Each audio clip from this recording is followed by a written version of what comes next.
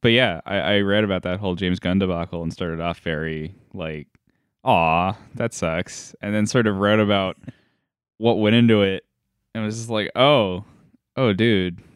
Yeah, that's exactly what happened for me. I was like, oh, come on. I mean, what happened? Let's see what happened. And then I like found like a tweet that had like all of his tweets like in a bunch, and I read them, and I was just like, dude. Wait, what? Okay, so it's like because he made like rape and pedophilia jokes, right? Yeah. Yeah. Like a lot of them, Like too. a lot. Like, Wow. like more than what is Like just shotgun them. Like enough James Gunn them. to like, I mean, like, why isn't there like a Pizzagate conspiracy about James Gunn at this point? There is. That's what started this. Really? The Pizzagate guy Really? got his mob all in a tussy about it, and then they went back into his tweet history no and found the way. tweets Man. and then surfaced them, and Disney was like, fuck that. That's wild. Jesus. That's exactly what happened. That's a whole. I can't believe it. Thank you for uncovering yet another piece of this brilliant onion. Welcome to the alt-right cast, where we uncover truths. where we embed ourselves into hate groups. I don't want to do that. Don't. And we're cutting that from the cast and pretending like it never happened. In classic Dylan form, I accidentally assigned you to the Will track. I assigned Alex to the Will track and Will to the Alex track. Are we just going with it? Hi, Alex. Hey, Will, what's up? Going all right. Have you heard of Monster Hunter? No. It's okay. Man, I like this new Alex. Is it anything like Dark Souls? Now that you 'Cause mention I really it, like it's Dark Souls. exactly like Dark Souls. How much do you like Dark Souls? It's probably game of the year this year. Definitely. Yeah, I agree that yeah. it's the best game ever, but I would never say game of the year. You see, this bit doesn't work for me because I'm just still over here like, these both suck. What's my role? So, Alex, tell me about Captain Spirit. You know, it was really good up until Alex, I'm really sorry. None of us played it. I'm sorry Will didn't play it. I'm sorry I didn't play it. I expected Will not to play it. Well, when do we get to like? Let's talk about how we all didn't play Butterfly Soup. When do we really get to like the really hard cut, like real insults? I'm Will and I smell bad. I just sit over here and spout stupid bullshit. And Alex is like, yeah, okay. Well, I wear dumb t-shirts. Oh, snap. I'm trying to make up insults that aren't actual insults. Trying not to show my cards too much here. You're really playing against the grain here. Yeah, that's me. Wardcast episode 145. Go!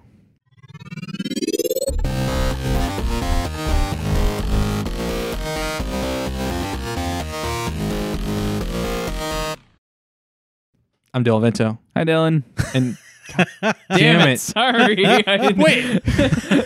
You knew not to do that. I thought you did that antagonistically. Oh my god. Hey, my Dylan. mind blanked. I'm sorry. I'm Dylan Vento. And today I'm joined by Will Blanton Hey, Dylan. and Alex Damrath. Hi. How are you guys doing? Doing pretty well. All right. You doing all right, Alex? I'm okay. Off to a real rocky start. Yeah, well. You know, once you start talking about James Gunn, Yeah. it's all downhill from there. It's all Rocky Raccoon from there. Yes. Sounds like a Bullwinkle character. It is a Bullwinkle. No. No, it's a Beatles song. Rocky Raccoon. Wasn't it also like a okay. magazine, a nature magazine for children? I'm sure it's that I also a got Boy for, like- Scouts mascot and a trail mix mascot. I just laugh at all the Guardians of the Galaxy fans who are secretly Beatles fans now, but they don't know it yet. They don't know it yet. What's been up? How you guys doing? Just having deep metaphorical arguments about Sheets versus Wawa. I apologize. I meant to say Ranger Rick. That's the magazine for children Not Rocky Raccoon. that I'm pretty sure like my dad got for me until I was like 27. Really? Yeah. Well, he also just got off the phone with you talking about Air conditioners. HVAC units. So Yeah. your dad seems like a real salt of the earth kind of dude. Yeah, he really is. Yeah. Yeah.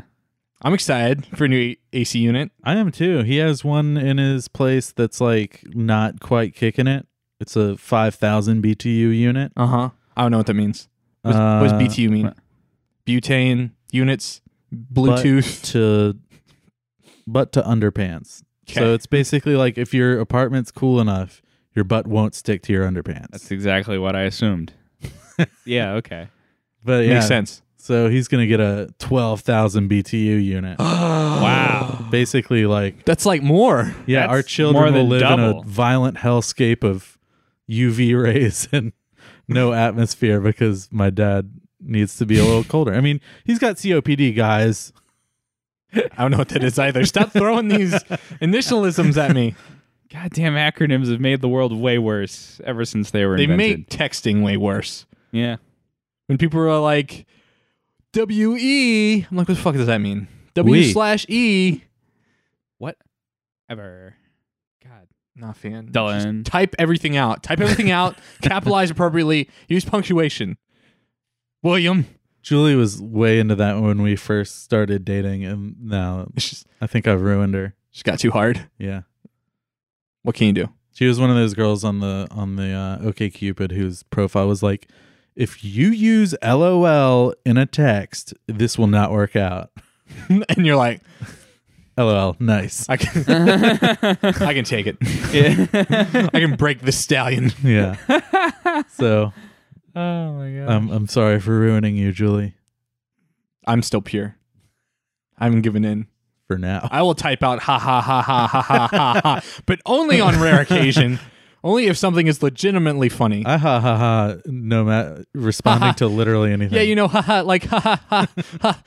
Nowadays we've moved from acronyms to emojis. So I love emojis. Moving away I'm a from big that. fan of emojis. I think I used to be super anti-emoji. They What? clarify texts. Fucking flies in this goddamn room. I Sorry. probably brought them in here. We have a real bad problem with flies. I killed like 30 flies in the shower, and like I was feeling bad about it. I've like killed I a am lot of doing damage to the Yeah, fly I've population. I've done a lot of like bad stuff to flies in my life, but never all at once. You know, there were just so many in the shower, and I just like scooped up some water, and I was like, "It's a flood," and they all went down the drain, and I was like, "I'm a bad individual on this planet." I remember waking up one day. This is my college dorm at SCAD, and my bathroom was just full of mosquitoes, like almost a cloud inside the shower. And I like saw it and immediately closed the door again and called my friend with a car. I was like, dude, I'm skipping classes. I need to go to a Target and grab some like mosquito spray.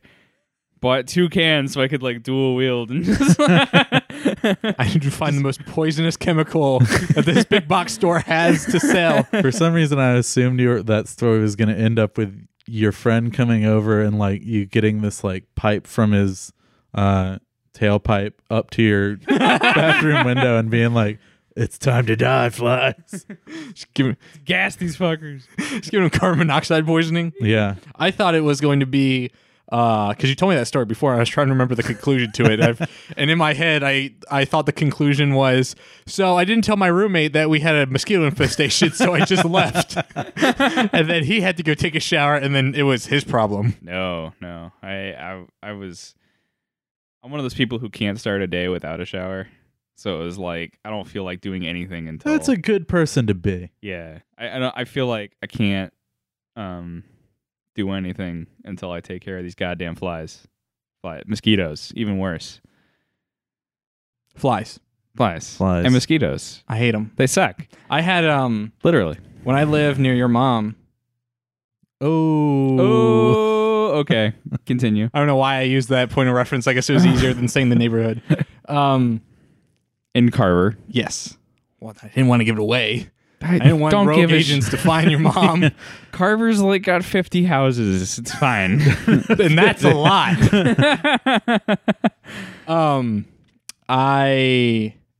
We had a terrible fly problem, and you know, landlords don't like to take care of you sometime. So I was like, hey, we got a fly problem. Can we like reseal like windows, doors, or whatever? And they're like, here's a bag with like some sort of solution in it, sugar water, whatever, and it's going to attract the flies into it. I'm like, okay, fine. So we put it outside. Within like 2 weeks, that thing was literally about to burst with flies.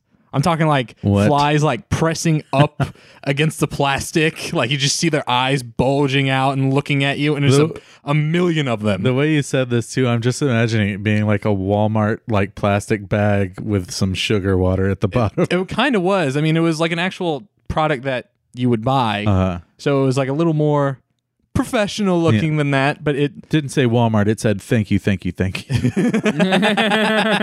Generics. But it basically, boiled down to like a half-gallon size plastic bag with like a white, some sort of like mesh net on top so that they could get in but not out. And then they would drown in the water, and you fill the water like 3/4 of the way up. That's a lot of flies. It was a lot of flies. I'm literally talking like thousands of flies in this one bag. Dylan had a fly concentration camp, it sounds like. Yeah, I don't feel so bad anymore. Yeah, I was like, why would I care about killing 10 flies? Like, I'll kill 10 flies with the snap of my finger. I'll Thanos these motherfucking flies. 10 out of 20 flies. Yes. But we're not here to talk about flies. Or are we? I don't think we are. We're here to talk about video games. That's right. And the games we have been playing, which some of us didn't play the games we should have played. Yeah. We all kind of made a commitment to play Captain Spirit. Tell the story, Dylan. I mean, it's not much of a story. It's like, Okay, hey, I want to play Captain Spirit, and it's free, so none of us have an excuse not to play it. And then a bunch of shit happened the past 2 weeks, and I didn't play it. Yep. But I did. But you did. How was it? It was... No spoilers. Well, it's interesting, right? Because Okay. you don't have to talk like big specific plot details, but like you are not a huge fan of this type of game, Right. but you are a fan of like the setup for this specific one. I like the direction of this story. And I was talking to you guys about what I like about this story and what it does is simply because that was me as a kid. Right. So to clarify the plot. The Adventures of Captain Spirit. The awesome adventures of Captain Spirit. Yeah, it's about a kid. It's basically a prequel to Life is Strange 2, and it basically like builds into, I guess, some of the plot and setting of Life is Strange 2. And it's about this kid who basically lives with his single father. Right. They kind of allude in the trailers that he's kind of an alcoholic or something, maybe abusive. Your dad's awesome, though. But yeah, my dad's awesome. His dad's awesome. But like Captain Spirit. But I was still that kid who when I went outside to play, it was all about like picking up sticks, pretending they were swords, and like, you know, fighting bad guys. And so Captain Spirit is the kid's alter ego, right? That he imagines himself as, and I assume that plays into gameplay purposes. Like, there's like actions you can perform on items, and then you can like hold a button to turn that action into a super action. Ooh. And then he does it like as the Captain Spirit persona, which can have both positive and negative effects. So like there's a bit where like I went around the house and I did all the chores. Like that was one of the things you can do is a good son. Like a good son. I was like, I want to be a good kid to this dad. I got the impression at that point in the game, I was under the impression the dad was like just doing his best. It's been rough for him. There's heavy implications that the mother is gone. So I was like, all right, dad wants to relax and enjoy the game. I'll do some chores around the house, make him feel good. And one of the things you could do is wash the dishes, and you can do that as just the kid, or you can do it as Captain Spirit. If you do it as Captain Spirit, you get a little too energetic, and you drop one of the glasses and break it, and it's like this whole thing where the dad's then like, dad gets the belt out. And he's like, what the hell? And I'm like, I'm sorry. So yeah, and then you sort of like have to, but it's all like random, you know? You don't really know unless you've played it before, you know, which actions are good to do as the superhero and which ones are not. Right. So it's sort of up to you to experiment there. There's some cool moments where it swaps out the world that you're in with his imagination. That happens a couple times. So, for instance, one of the tasks, you have a task list. I actually want to stress that I didn't 100% this game. I actually didn't do... I got to maybe like half of the task list before the demo ended. Is there a time limit? There isn't a time limit, but there is like an end point. Basically, there's a cutscene you trigger, and after it, the credits roll. And you can do everything on the task list before that, but I didn't realize that was going to end the game, and I thought I needed to do that to progress. So there's a bit where you have to go turn on the water heater, and the water heater scares the kid that you're playing as.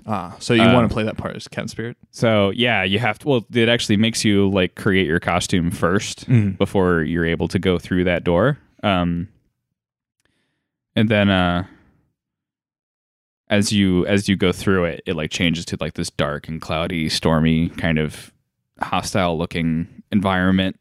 And there's this big evil smoke cloud with an angry face on it, like staring at you from across the room, and you have to walk up to it carefully and be a superhero against it rather than just a kid trying to turn the water heater on.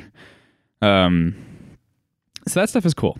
I like the direction the narrative is taking. I liked how much it kind of related to, I guess, my own experiences in some sense. It's still suffering from a lot of the Life is Strange awkwardness that I didn't like about the first game. In terms of the writing and dialogue? In terms of the writing and dialogue feeling a little clunky, like writers trying to imagine what this dialogue sounds like instead of actually knowing what it sounds like. I don't know. I think there is like a certain cadence to the kid that works really well. The way he talks, the way he acts, the way he pretends is very true to life. But a lot of it sort of seems melodramatic, like stage writing almost. And I think yeah. I think that benefits the Life is Strange series. Like, I remember when I tried to get Mason, Alex, and Dan to play it, and they were very, very put off by the dialogue, and it almost felt like they kind of, it was like a gotcha moment, right? Because I mean, we had very spirited arguments about games like that, and it was like, oh, the dialogue in this is bad, therefore this isn't a good story-based game. Whereas I was listening to a Waypoint radio episode a little while ago, and Patrick Klepek made a good argument of like, you can either buy into the dialogue or you can not. You know, Don't Nod's a French-based team. Like, maybe they're not they're better at writing believable American dialogue, I think, than David Cage has been in the past. Yeah, that's fair. From what I understand of David Cage's writing. But the mood and the setting, it's a complete package. So, I mean, this kind of... Right. The fallacy of composition of, oh, the dialogue is not 100% believable, perfect, therefore the game is not a good story-based game. You know, I used to have trouble counteracting that argument in saying, like, okay, but it's beyond that. And I think the way Patrick phrased it on Waypoint was very good. It's like, it's about the mood and the setting, and because I never had a problem with the dialogue, and maybe just because I bought so much into that world in the setup. But you know, I'm also a huge fan of Telltale games, so I can play literally any of them and not have a problem with, like, I'm not one of these people who's like, oh, the gameplay's repetitive. Oh, it's like, oh, so you're still, oh, Batman will remember that. Like, that stuff doesn't bother me. Okay. Like, Yeah. that's just that style of game. I think it's also like since like you have to get used to it. Like, I think to me, I've never played Life is Strange, but I kind of bounced off the trailers, just like, I'm not really into this, the way this dialogue's working out. But I'm sure that if I like played it for 15 minutes, I think that like it wouldn't bother me as much as just like an initial gut reaction, I guess.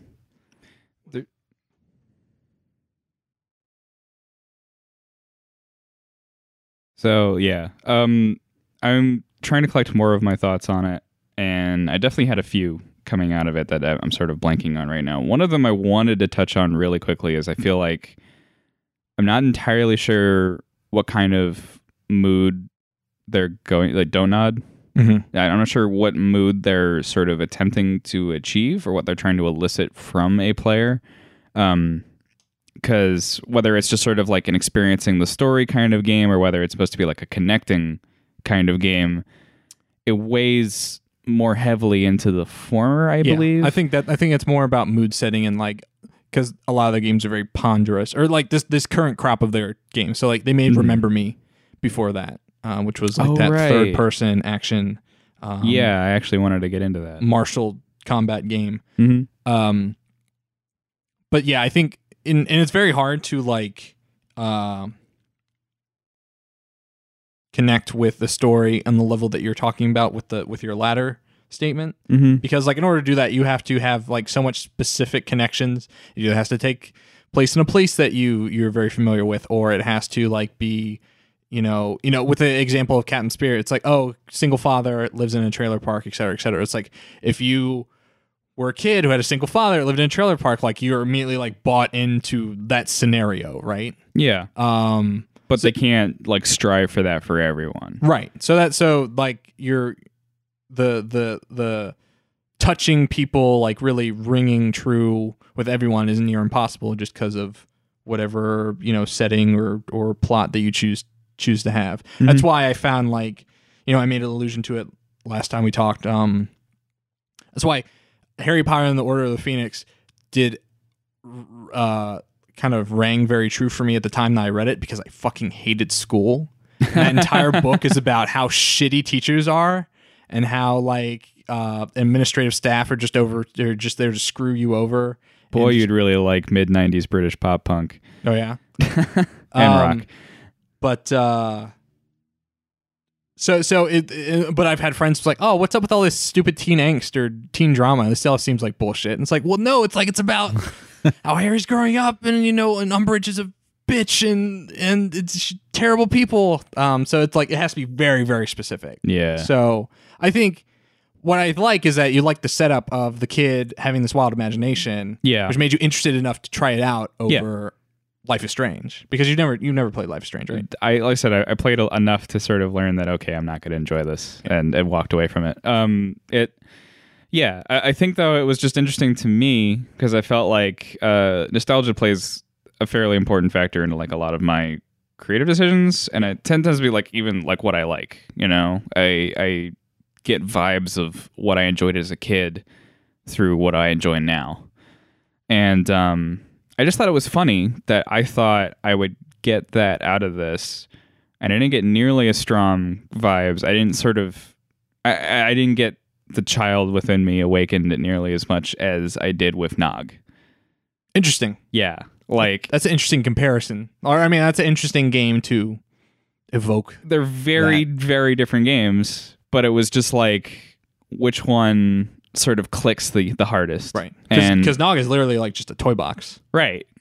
And it elicits very childlike feelings of like discovery and color and music and emotion, whereas I think Captain Spirit feels like it tries at least on some level to do that, but doesn't. Right. I think that like maybe and I haven't played either of these games, but because I don't play games. I think that like maybe in order to really digest the narrative of Captain Spirit, maybe it's asking you to play as this kid but understand this kid as an adult who was also a kid. You know what I mean? Whereas like Nog might just be not asking you to come at it with like your current mindset, but might just be a fun toy that elicits that. Well, yeah. And in Nog, definitely. In Nog, you as a player are playing yourself. It elicits emotion over narrative and therefore is very easy to connect to. Yeah. Right. And then Captain Spirit, you're playing as a constructed, like literal other person. Yeah. Right. It's the whole actor versus avatar argument that you're getting into there. Yeah, it's I definitely got that. But it was just sort of interesting to me how I feel like on some level both of them tried. Yeah. And how much better Nog works in that sense. Mm-hmm. It was just one thought out of several that I had while playing it. I think I still enjoyed it. If Life is Strange 2 turns out to be more Captain Spirit focused and not like Captain Spirit also, not like Life is Strange 2 and then like, big circle sticker in the bottom, like now featuring Captain Spirit, I don't think I looking at their path, because I believe they said that Life is Strange 2 will not have the same characters as Life is Strange 1. Okay. So I think it's going to be, I think Captain Spirit is literally going to be a one-off, and the kid might make a cameo in Life is Strange 2, but I bet you he's not going to be a main character. Then I'm not sure if I'm going to be as interested, but I mean, I did have a bit of a connection with this child, and I want to see where he goes because I mean, it does leave on a fairly large cliffhanger. Well, then maybe it does. It introduces the because I understand Life is Strange 1 had a supernatural aspect or a superhuman aspect. Yes. It introduces his Okay. superhuman aspect. Does it play into his imagination at all? Because that's why I imagine it was going to do. Oh, it kind of manifests on accident towards the end. Okay. And it does not relate too much to his imagination, but you can see how it feeds into it. Cool. And how long is it? It's like 60, 90 minutes? Yeah, it took me like an hour or two. And that was, like I said, with me trying to do everything, but then feeling like, okay, maybe I should just like do what the story seems to naturally be leading to get to the next bit. And then like, oh no, that just ended the demo. It's not a demo. It's a game. Okay. You can, Just because it's free doesn't mean it's a demo. I'm pretty sure in the beginning it says the demo. Well, damn it. Yeah, okay. I mean, sure, it's not like a traditional demo in that sense, but I mean, it sure feels like with only an hour and a half and a big at the end, like, you know, Captain Spirit will return and Life is Strange 2. Well, that's just a Marvel movie at that point. Yeah, really. Like at the end of Ant-Man and the Wasp, when it's like Ant-Man and the Wasp will return. I'm like, oh, do they Oh, really? do they need to? Like, and I like that movie. I wasn't like, I just don't think every superhero in MCU needs a trilogy. yeah, but then they like gave him a question mark, which was interesting. Oh, did they? Did you not see that? Was the question mark made of ants? No. Oh. Well, they fucked up. It just faded. It was just it the was a size of period, one. and then the rest of the question mark faded in. Oh, I didn't see that. It was a good movie. I like that movie. Yeah. We were Alex and I was asking about my opinion about it. Because I don't know. This isn't the superhero podcast, but like Not yet. I told him I was just kind of whelmed. Not over, not under. It was pretty okay. Did you see it was it? pretty good. Well, The new one? yeah. No. Oh, okay. Yeah. Yeah, and my reasoning for, because I felt the same way. I was like, that was a fun movie. That was a 2-hour movie that felt way quicker than that, and that was weird because like when it's over, it's like, oh, okay, we're done. And some of the write-ups were like, oh, because this movie focuses more on family and the value of family and belonging and things, and doesn't focus on like some big bad and some climatic fight scene at the end where they, you know, put up their dukes. Yeah. So because it kind of veers off the traditional MCU structure like that, then you're just like, well, where's the rest of the movie? Cool. So, but overall, did you like Captain Spirit? I think so. I'll give it a thumbs up. Cool. Yeah, just definitely give it a shot if you're into those kinds of games. If you're not, don't worry about it. But it was pretty all right. It was fun. There's an important game that I kind of wanted to touch on real quick that I saw that you wrote down. Oh, sure. Tell me about Yonoid 2. That looked really good. Is this a typo? Because you have written here Game of a Year edition. Oh, that's what it's called. Great. So I learned about this first via it was played at Summer Games Done Quick this year. Yeah. Oh, no, I saw the Cool Spot game. Cool Spot was played, and I think they had Yonoid 2 set up after it, and it was And then Pepsi Man. and then Pepsi Man. Did you see the guy in the Pepsi Man unisuit? I missed that. It's pretty good. He was on the couch. Okay. Or he wasn't on the couch behind the player, but he was in like the interview couch. There's a guy in Right. Pepsi Man. Pepsi Man's such a stupid fucking game. It's so good. I sort of love this world of weird corporate mascot video games. It's a strange beast. Well, to they be don't sure. exist anymore. Like, Well, except for this one, which came out like 2 years ago. Oh, I or didn't a know year that. ago. Yeah, it was. Wait, is this? But this was made in there was a small collective of indie devs. I don't know where they're located, but it was a group like ours. But one of them apparently felt very strongly about Yonoid, the first one, Right. for like SNES and Genesis. Yes. NES? Yeah. Oh my gosh. Okay, I'm showing my.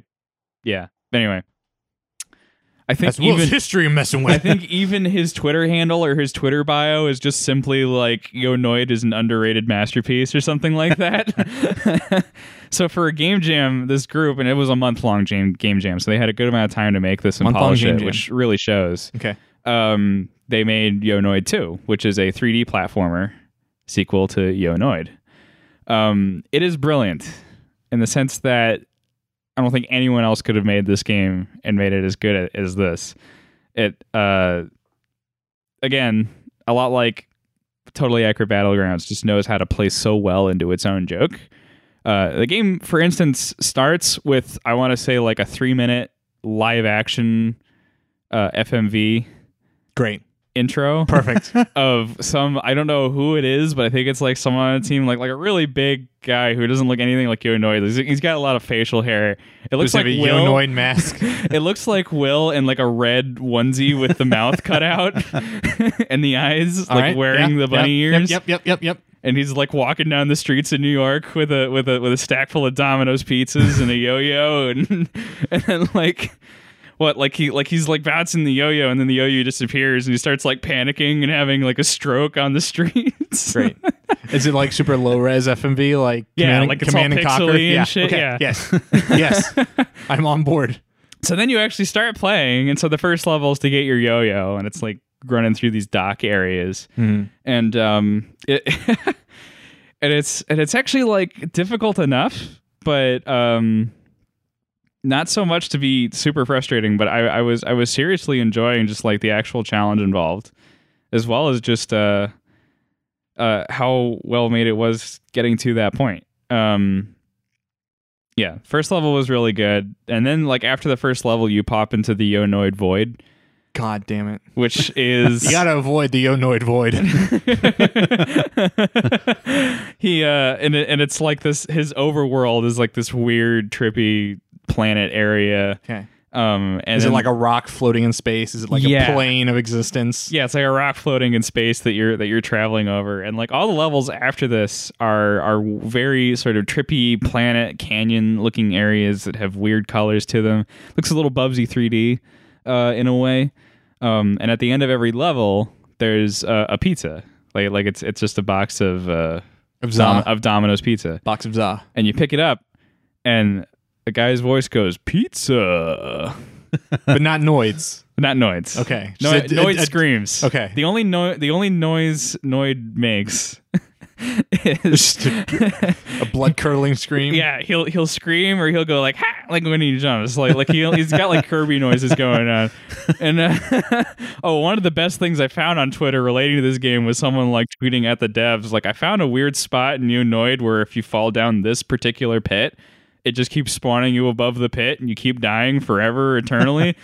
and then it's Yonoid, like a clip of him just keep like screaming repeatedly as he keeps falling down this pit, and like the dev responded with like, oh yeah, I think that was intentional. I just really love to hear him scream. It looked really good. It is really, really good, and I don't want to spoil it, but I feel like I have to.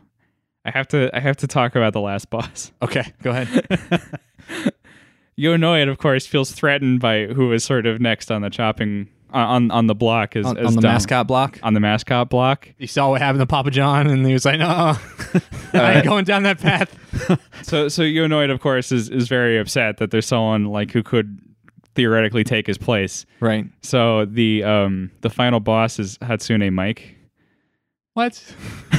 What? which is a weird male corporate version of Hatsune Miku. Great. And the final area is like this whole dance stage where she like flies flies around above it like shooting Oh, so it's not like a DDR match? it is a little bit. Okay. Like the mat will sort of light up and you have to touch the light up spot to not get electrocuted. And you have to like follow certain patterns. So you have to like keep moving around the dance pad as well as using your yo-yo to like grab these dice for some reason that he's dropping and like hurl them back at him. Is it hard? Is that hard? It was a little difficult. Okay. Yeah. As final boss fight should be. Yeah. It's no Dr. Wily, but it's tough. Yeah, it took me a good while. It was just so out of nowhere. Oh, and I forgot to mention, to get to it, you're grabbing all these pizzas from the levels to build a ladder made of pizza To the base, to the final boss base. Is it on the moon? Yeah. Okay. Or something like that. Okay. Some planetoid. Above a planetoid above the Yonoid void. Yonoid 2 Game of a Year Edition. Great. Is very, very good. Oh, and there is a dedicated button to dab. So wow, well, this game just became immediately dated. I love how they take an 80s era mascot and it's like, hey, how do we update this 80s era mascot? Let's give him a dab. Like it's all it does too. It doesn't interrupt anything else in the game. It's literally just like a torso level animation where he just dabs, and then so you can still be running, and just dab. You can be run. wall running on the wall, and you'll just dab while Can you're you wall hold running. down the dab button? Yes. Okay, For cool. Hold the dab for the duration of the game. God, this gotta be an achievement. Dab the entire game. And it's free. It's on itch. It's on itch, Will. It's on itch. You can get it, and I highly recommend Yonoid 2 Game of a Year Edition. Speaking of games where an achievement is you have to hold the button down the entire time, I've been playing some Trials of Fusion. Oh boy. On PS4, which I've never played a lot of any Trials games, but I've heard fervent fandom for any of them. So I wanted to play one. And it was PS Plus. It was free for PS Plus 1 month. Right. And so I had it. I downloaded it. It was a lot of fun. I think this was one people were like, okay, this is okay. Like whichever one was previous to this one, because there were multiple trials. Like there was one that exploded on Xbox 360 on XBLA. And then they made one or two more after that. And then by Trials Fusion, they're like, okay, I'm bored now. And then they made they made Trials of the Blood Dragon, which was a goofy send-up version of Trials. And they were trying to make Blood Dragon like Ubisoft's funny brand, basically, because of Far Cry 3. And that one was not well received. And then now they have coming out Trials Rising, which I think they're going back to kind of the basics of, very difficult motocross sections and mixed with kind of hilarious, Wipeout goofs. So the end of a level will be you running into a bunch of red explosive barrels, and then the dude will ragdoll into the sky. But with Trials Fusion, the goal for each level, so there's a bronze, silver, gold level where it's based off of your time and how many times you have to restart. So there are checkpoints. So every time you wipe out, you go back to the last checkpoint you got. In order to get gold on any level, you can't wipe out once, and you have to get under a certain time. And so those are semi-challenging, but doable. And then after that, they have these modifier challenges that you can do. One of which being never let go of the acceleration the entire course. And oh my God. And that's the only one I've gotten. And that's the easy one. Other ones are find the secret, missile silo or somewhere other. So in all the levels are really, fantastical and stuff. So there's one where it's you going across this giant dam that's breaking apart. Or there's one where it's a kind of a volcano base research facility or something or other. Right. On one of the research based ones, one of the things is to get yourself into the sky, something, and it starts you off on the lip of a ledge on a cliff, and so you kind of you accelerate off, and then you land on the ground, and then you keep going.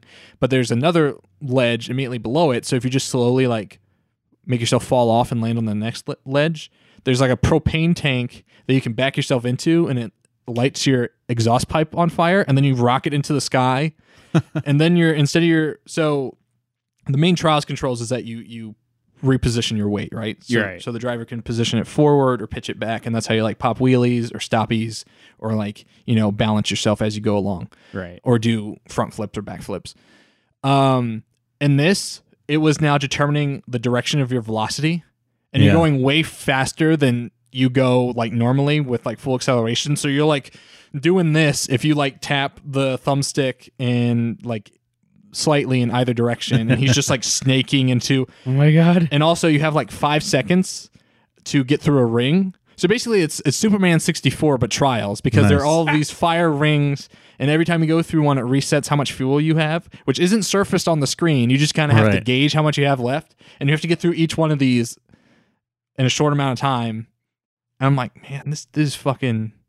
There's one where it's like do 20 flips within the course of the level, and there's like 3 jumps. So like the second you take off a jump, you have to like start flipping and then land it, because you can't wipe out on any of them. Right. Because then it doesn't count. There's one where you have to do a wheelie in a certain stretch of track. So some of the tracks are like have red or yellow accents, and like this is a special zone where you have to do something. And so there's ones like you have to hold on to a wheelie this entire time, and then once you do it, it's like between 2 checkpoints, it'll give you the achievement. And those are like really fun to do, but also really hard and frustrating to do. But yeah, I was playing that a little bit, and that reminded me of if only there was a dab button in Trials Fusion. I think Trials needs a dab button. I think it does. It really sounds like the franchise for it. Yeah. Doesn't Raw Fury make those? It's Ubisoft. Oh, okay. Yeah, it's like it's like Red Storm. It's like one of their smaller studios. What does Raw Fury publish that's like Trials? Isn't there like a Downhill or something? Yeah. Oh no, that's No More Robots. Publishes Descenders, which is a kind of That's it. I think Mike Rose once referred to it as a rogue bike or something. Oh, nice. Because there's a life system in that. Okay. So when you wipe out, you lose a life and you have to start the run over. So I just have to point out real quick though, my only problem with Trials is that name does not carry like motocross. It's bad branding. It's bad branding. Okay. Trials sounds like a Magic the Gathering clone. Or I don't know, something to do with D&D. Okay. Trials and Tribulations. Trials. What is this new one? Trials Rising. Trials Rising. Yeah, that's totally the expansion. And the Rising is like a graffiti spray paint font. So anyway, that's my one complaint. Trials. What the hell is your name about? Whereas get that fixed. Trials Fusion is like a sleek Web 3.0 yellow font. Ooh. Speaking of D&D, Okay. I'm just gonna keep doing segues, boys. Oh boy. Just hold on. We've been playing some advanced I've been playing some advanced Gungeons in Dragons. I didn't realize it was Drag Guns until I fought the final boss. Yeah. And then I looked back at the subtitles, like, oh, it's Dragon. Yeah. Dragon. So I wanna start this off. Actually, I had a question for you. Did you see the Summer Games Done Quick run? No. Is it good? It's really, really good. I want to preface this by saying it's not good in like a normal Games Done Quick run way. Let me just get spoilers out of the way here. He doesn't actually do it. Oh, he doesn't. He doesn't succeed. The runner does not complete like at all. Well, what are we considering? What's considered completion? Just getting to the final boss? So it was beat the final boss. 'Cause I don't think and you like can- under 20 minutes was his goal. Oh. And the entire like segment. Like they gave him an hour, Mm-hmm. and so he tried so twice. he can redo it. Okay. Yeah, and didn't succeed. I mean, that's hard. Because Yeah. that's all about like what loot you get rolled. Exactly. And I think that's what made it such a good run was that like, you know, it's got real moments of like tension where like, okay, how am I going to do this? He's Right. like actually legit. The runner's really cool and entertaining, but he's like freaking out like, oh geez, how am I going to do this? You know, I don't have what I need. We're not, Yeah. you know. Because if you want to play it fast, you would just immediately go to the boss of each floor. So the second you find the boss room, you just fight the boss. Right. But in doing so, you throw away the opportunity of potentially finding a treasure chest with a new weapon. So if you're just using default weapons, it'll take forever to kill any of the bosses. Right. Because of starter weapons for any character. So wait, do you know what character he started with? He played I think it was There's the Marine, the Convict. I think it was the bullet. The one you can unlock. Oh, okay. Because Not he familiar with that used the sword, which apparently is like the most Mm. powerful starter in the game. Okay. And I'm not a if big you- fan of melee weapons. If you play so its thing is like it can erase bullets Oh, okay. if you hit it with the sword, and if you stay at full health, which as someone who's really really good at the game, a speedrunner, you can do that. It has like a sword beam attack, so you could still use it as a ranged. Oh, it's like Zelda. Yeah, it's basically a Zelda reference. I think even like if you go into the bullets past, he's got a wooden sword that he eventually upgrades for the magic sword. That I have he not uses unlocked that anyway. character. Yeah, I don't know. I mean, so I played it on the PC for a little while when it came out, Yeah. and just last night got it for the Switch. So actually, last night has been like the most I've ever played Gungeon because I played it like when I came home from work, like until I fell asleep. I have like 45 hours in that game. And so like, there's so much in that game that you just would never uncover if you didn't either read up on a wiki or like have friends that also talked about it. Because I talked about it a bunch with M. Joshua Collar at PAX South because he's a big fan of it. He has like several hundred hours of it on Steam. I have like 45 on Switch. But it was him, me, and Dose One who did the soundtrack for That's it. cool. And we're all just talking about in the game, and they're talking about Sir Junkerton. And I'm like, who the fuck's that? He's like, if you find a blue or brown chest, do not waste a key to open it because the loot's not good enough. If you destroy the chest, there will be a junk, which is basically just a brown bag, Yeah. like a brown lunch bag. And if you collect 2 or 3 of them, it'll spawn Sir Junkerton, who's like this little melee guy who runs around and attacks stuff for Yeah. you. And every time you get more junk after you've unlocked him, it makes him more and more powerful. So he'll start out like unarmed, and then he'll get a sword, and then he'll get a shield, and then like his armor will get better for each piece of junk you get. After, like, if you unlock Sir Junkerton and then you find, I think you have to get Sir Junkerton first and then complete a run or die with Sir Junkerton, and then this becomes an option after shooting chests. And this is all stuff I found out yesterday, actually, at random. But you will get a gold junk that upgrades him to like gold Sir Junkerton, Oh, which is like a big buff version. I didn't know that. That felt like he's like twice your size now and follows you around. It's pretty cool. There's yeah. secret rooms that you can only find if you have like a special map or item, or if you use not your default weapon to shoot the walls. It's not default weapons. There's some that just like can't crack walls at all. Really? Like the pea shooter can't. Oh, that makes sense. Yeah. They have to be like a certain strength to crack secret walls. You can also walk right up to them, and if you use a blank, it'll get rid of them. Oh, Yeah. so much depth. Yeah. There's a lot to this game, and it was like when I first played it so long ago, I didn't really get that much into it. I enjoyed it, but it was like just ended up moving on. And just last night, I learned about shooting chests, but I didn't learn at all about Sir Junkerton. That kind of happened on accident. Like I picked up a couple junk pieces, and then he started appearing. I'm like, oh, hello, guy. Mm-hmm. And then so I'm getting the shield and sword. And like, oh, this is pretty neat. And then I died. But so I got the gold junk. The gold junk was like now available in the dungeon. And then so I looked that up and I'm like, oh, holy shit, that's pretty cool. I've never come across gold junk. Only a brown junk. Are there a lot of like familiars in that game? I found a baby mimic yesterday, which was like an item or something, because like some of the chests can be mimics, Yeah. so they'll just attack you. The dog the rogue gets naturally by default. You Oh. can actually find other dogs, including that one, in the dungeon on your own. I never use that. believe. I never use the dog. Or the rogue. Right. I don't like her weapon set, but I like the dog. I use the convict because of the Molotov. Because so what are the default? There's the Marine, which is like a generic space Marine, and he has like a laser pistol, and they all start out with either at least one weapon and one item that you can use, and then some perks. Yeah, and perks and passive abilities. The Marine has a laser pistol, and then he also has a it's like called like an ammo call or something. Yeah, he can call in ammo. Yeah. And and it's just like military training as his perk, which makes him reload faster and aim better. The convict gets what's called a budget revolver. So it's basically like this shitty little revolver that has like 6 shots in it. But she gets a second starter weapon. It's a shotgun. So I just use her and immediately switch to the shotgun and start using the shotgun because it at least does more damage than any of the default weapons.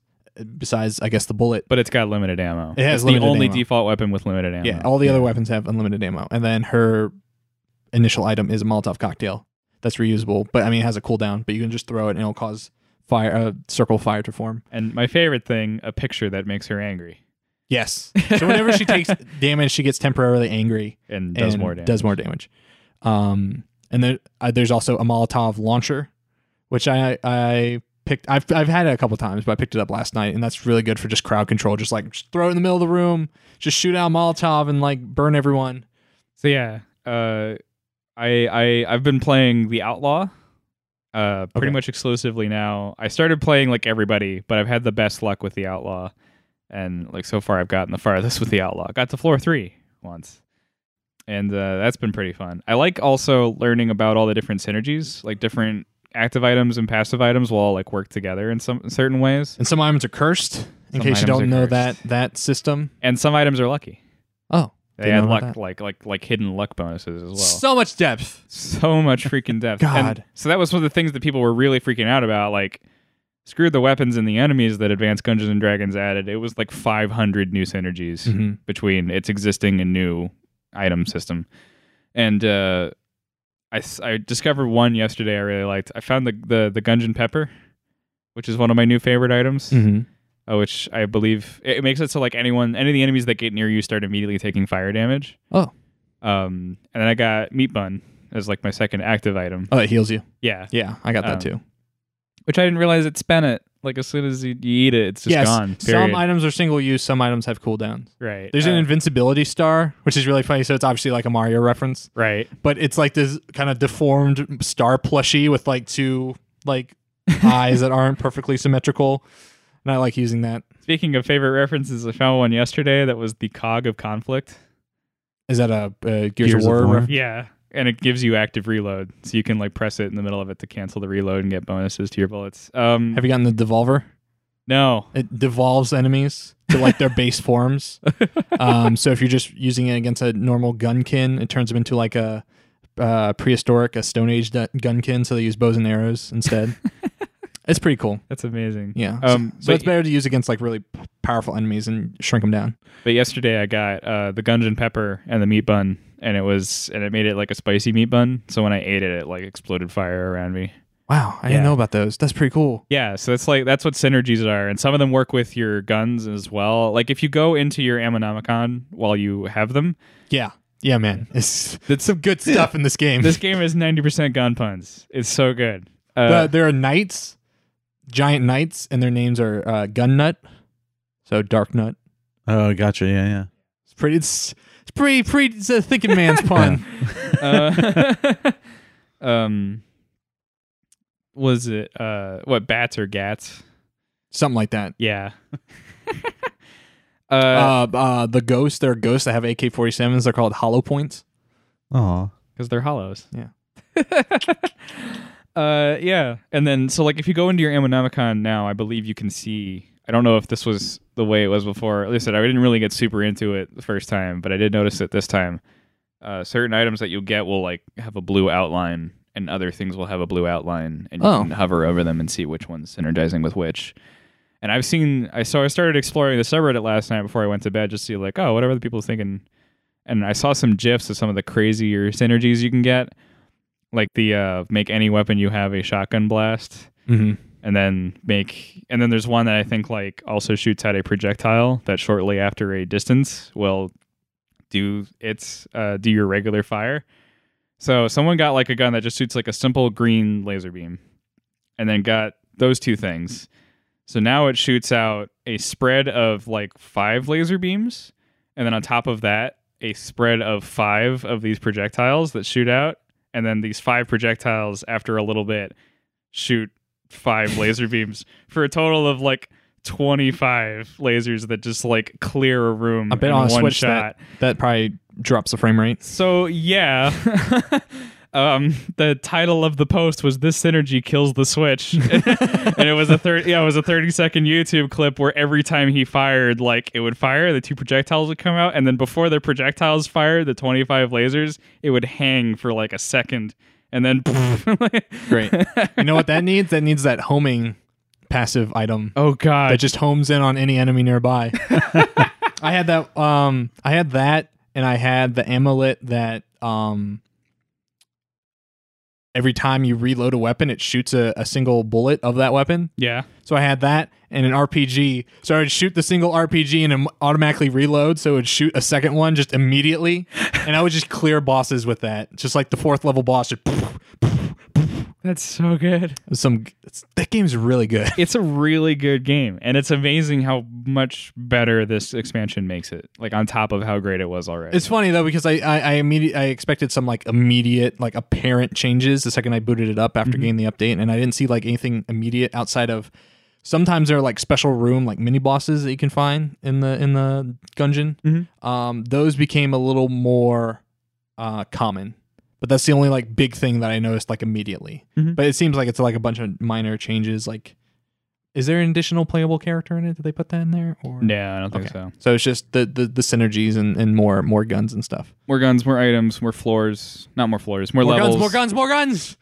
There is a secret final boss. I've been reading about that. I haven't read how. I didn't really want to spoil myself just yet. But the subreddit is all abuzz about the secret final boss.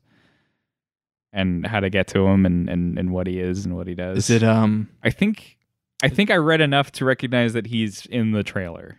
Did you see the release trailer for Advanced Dungeons and Dragons? Yes. It made a reference to like when the wall fell down, there was like a guy standing behind one of the characters, like an enemy or something, but they didn't show him. Maybe I saw a different trailer than you did. Maybe? I don't know. It was all right. I mean, I can just do you care? No. It's the rat with the big bag full of guns. Okay, yeah. Okay, got it. Yeah. Also, can you kill that rat? Like, can you? So, like, there's this rat in this game. Oh, so he like the one that shows up when you leave items. Steals your item. Can you come back in the middle of him trying to steal the item and do something? Yeah, so that's actually a strategy. If you drop an item and then go to another room and then come right back, he'll be there. And if you shoot at him, you don't kill him, but he goes away and doesn't bother you for the rest of the run. Sweet. Yeah. And so I can leave my items like scattered on the floor and use whichever ones I want to. But the boss, I think, is that rat, but he's got like a pack full of like everything he's ever. So he's just using your guns against you. And apparently he's wicked hard. Like wicked hard. He wicked hard. You don't come down south, he get wicked hard. Wicked hot. There's lots of talk about how like, yeah, you know, I played this game for years and it thought I'd have no trouble against him, and you just like wipe the floor with him like in 5 seconds. It's pretty cool that update's free. That's really impressive. I did really like that one of the top posts on the subreddit that I checked last night was what was it, Dodgerel? The studio? Yeah. Yep. Like, Dodgerel, make the next DLC paid. We'll pay for this. Like, this is, And I would pay for more characters or something. I think a little more variety in what you can start off with would be nice, because I am, like, that's the most boring part of it, I think. You just kind of stick to one after a while, and then it's like, why is this even here? This game? Best start screen music. Really? Oh, yeah. Enter the gungeon. Enter the gungeon. And the way it starts, because like the gungeon itself from the outside, it's like this winding like cliff path up to like this skull mouth made out of like a bullet, and like there's a bunch of like rocks in the shapes of guns like coming out of it, and it starts on that, and the rest of the screen's black, and then it like reverse circle wipes out, and then there's this shadowy figure in the foreground with like a cloak and a hat on, and his cloak's waving, and then it does that. And there's like a star field with like meteorites falling. It's so epic. It's a pretty good. God damn, Doze One did a really good job. I also like just yesterday I realized there was like some lore to this. Like, oh, that's interesting. I talked to the guys who will start putting things into the gungeon for you. You can buy them and they'll throw them down there. Right. I liked their explanation of like, oh, it's some kind of like museum or a mausoleum for like all of the guns through history, kind of like a collection, right? A recording, really. And I was like, that's kind of cool. That explains like all the fictional ones and like all of. It was a very neat way to normalize it. You know, in a way that like it really couldn't be any other sense. Did you get the? I forget what it's called. It's like a shredding guitar or something. It shoots notes out in a cross pattern. Oh, wow! But you can change the direction of it, so whichever way you aim. And then when you are using that item, boom boxes will spawn in all the rooms. And if your notes hit the boom box, it's like a repeater. And so it'll shoot them farther out than the notes will go. Oh my gosh. So you can like basically kind of use it to direct shots in a certain direction if you aim towards the boombox, and then it'll shoot out and hit someone like around a corner or something. Damn it. You know what I hate about that though? What? I had that exact weapon written down. My idea. I swear to God, is the first time hearing about this. The first time seeing it, I had that exact idea written down. Or Well, just like, What I'm hearing is that you need to work with Dodge Roll to make I think- the Enter the Gungeon FPS. yeah, I think so. What's the weirdest weapon I've found so far? I've gotten the letter R that shoots the word bullet. Yeah. Bullet. Bullet. And then like when you reload it, it changes to like a typing icon, like a Yes, like flashing line. And I've gotten the beholder gun, Yes, that one's good. I like that one. which spawns like beholders when you reload it. That was Yeah. pretty cool. Yeah, I like that. Did you get the Everything else has been pretty boring, except for like a really sick ice gun that I haven't been able to find yet, and like really helped me out for one of my runs. Got me the there's farthest. a gun I used to hate called the Alien Engine, which I like a lot more now because it shoots like only like a foot in front of you and then makes you launch backwards as you fire it. Yeah. But I'm getting much better of like getting real close to an enemy and just like demolishing them with the engine. So the speedrunner, Oh, that's was their he using favorite. Yeah. because it would make them like launch backwards. Essentially, so they can move getting so that fast. essentially getting that gun is like a key to a good speed run. That's And his pretty good. first run, he for SGDQ, he gets it, and it's so funny because he's just like like Yeah. across rooms. Yeah, especially if like you have an idea of like where if you like get the floor's map Yeah. and have that, you get immediately to the final or to the boss. And like I think there was a trick where if the room layout is just like small enough, like he was using it to get to the other door before it locked and was just able to skip rooms. Wow, Yeah. that's impressive. That's cool. Yeah. So like Alien Engine was a speedrunner's dream. Well, we can all agree that's a cool game. Gungeon's good. I knew it was good, and now I know it's even better Well, on Switch. have you played anything? Yeah. Yeah? Yeah. Tell me about it. So I played a couple games. Were they on itch? Yeah. I subscribed to Sock Pop's Patreon. Oh, They're like a nice. little collective of really cool devs. Yes. So I got a couple games for this month. One of them is Spider Pond. And in Spider Pond, you play as a spider, On a pond. and there are ponds. But you just it's pretty fun. Like you can sort of like you use your mouse to tell the spider where to go, basically like point and click. It's more like you hold down your mouse and it goes in the direction of the mouse. But you can spin your own webs. You like descend from a web and then you can swing over and connect it to something else. And then you're basically just trying to catch this little dude that's in this mask. And he like keeps going further and further away. Is it a spider dude? Or is No, it it's a like dude a little dude? tiny dude. Huh. I don't know what it is. As big as the spider?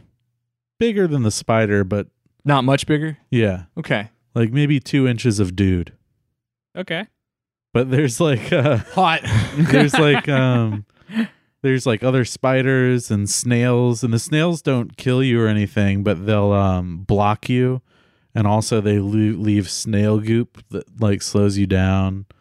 And then like there's a frog that will spot you and then try and eat you. Oh. Sounds very sock pop. Yeah, and it's like really cool looking. I mean, if you're not familiar with their games, they're like very cartoony, sort of minimal. There's like an aspect to a lot of them that it's like sort of pixel arty, but it's still sort of it's very like modern and clean. I think they 3D model a lot of stuff, but then like turn down the anti-aliasing to like a negative Right, yeah. something, and it gives it all a very sort of pixely outer edge, and she's very bright poppy colors. Yeah. I've I don't always know which of the Sock Pop collective made this. I don't know what their deal is for making these. Like, I don't know. Obviously I think there's 4 of them in the collective. I know like Tijman Tio or something and Rubna, and there's a couple other. 128 megahertz isn't part of them, is he? I don't think so. His aesthetic is very much a sock pop kind of aesthetic, Yeah. but I think he's not with them. But I thought it was funny because one of them, Burn Band, the guy who made Burn Band, yeah. who's making the sequel to Burn Band, We gotta stop saying these nonsense names. Like I've heard sock pop enough times that now it holds no meaning to me. We went down to the sock pop and we played the sock pop and then pop pop pop pop pop. We're gonna play Burn Band in the sequel to Burn Band, and then which is nothing like the prequel to Burn Band. Actually, I've learned it is. I was. Do you wrong. like Burn Man, Burning Man, or Birdman? Burn Band. Attorney at Law. Yes. Okay. But I thought it was funny that I was going over GIFs of development. I'm sorry. Going over GIFs for Birdman development on the new Burn Band, and they look a lot like 128 megahertz GIFs. And I was just like, that's interesting. Yeah, they've got very similar styles, which is a style that I absolutely love. So I'm just like, more for it. Give it to me. I want to play it. Yeah, Spider-Pon's a really fun little thingy. I was kind of hoping it was Spider Pawn, so like Patapon, but that would spiders. have been pretty cool. Next Loomdari. And then I played maybe 15 minutes of Butterfly Soup. And what was the direct quote you gave us earlier? It's too Tumblr for me. I can't do it. Can't do that Tumblr life. Yeah, I mean, like, you gotta retumble. Just repost. The art and it's really good, but like, and I only got through a few scenes, really. I mean, I ran into like what I really dislike about visual novels in general is that they're just like, I know this sounds stupid, but they're just insanely verbose. And it's just like, this word game is doing words in it. Yeah, but I mean, it's just like part of writing a good story is knowing how to edit yourself, being concise. And I don't think a lot of, I mean, it might just be the culture of visual novels. They're just not interested in well, that. most visual novels, like, I feel like Butterfly Soup and Dream Daddy are like the two that I would ever be willing to try ever. Yeah. Not Hatoful Boyfriend? No. Really? Maybe. Is that the pigeon one? Yes. Okay. Warning, if you get that on Steam, Steam will just forever from that point on think that you're only interested in like horny anime visual novels. Yeah. Oh jeez. So I've seen that disease afflict many people. Well, that and what I had another one. I blanked out. Oh, isn't Danganronpa a visual novel? I think it's a little more Persona-esque. Like it's got RPG elements. But it's not a battler. It doesn't have I don't think it's a combat, battler. It's just more like a mystery solving deduction visual novel. Okay, but look, Phoenix Wright is a visual novel for all intents and purposes. Right, fair enough. Like it is a lot like Phoenix Wright, but I think the main difference is Danganronpa has like a 3D overworld you're wandering through and you're finding clues in third person. I was not aware of that. Yeah. I think. I might Never actually played it. I've just seen screenshots. Whatever. That's what it looks like. Like those are the handful of this genre or adjacent to the genre I'd be willing to try out. But I don't know, I'll give Butterfly Soup a shot. See, but yeah, what's interesting to me is that I want to see what's good for storytelling in general. Obviously, is that it lets you see settings and experiences that you yourself because it's about like gay culture, right? Like, isn't it like? I don't know. I mean, there's a touch of that from what I got from like the intro scene, but I mean, they were like on a playground pretending to be like dragons and stuff, and then it was just too. It was like it's very silly. Okay, I'll take a look. Yeah, that's all. That's it. Yeah, all you got. That's all you got. That's all I got. Spider-Pon. It's better than nothing. It's better than nothing. Spider-Pon, I definitely recommend. It's $3 on itch. If you, but how much is it on Steam? It's not Steam.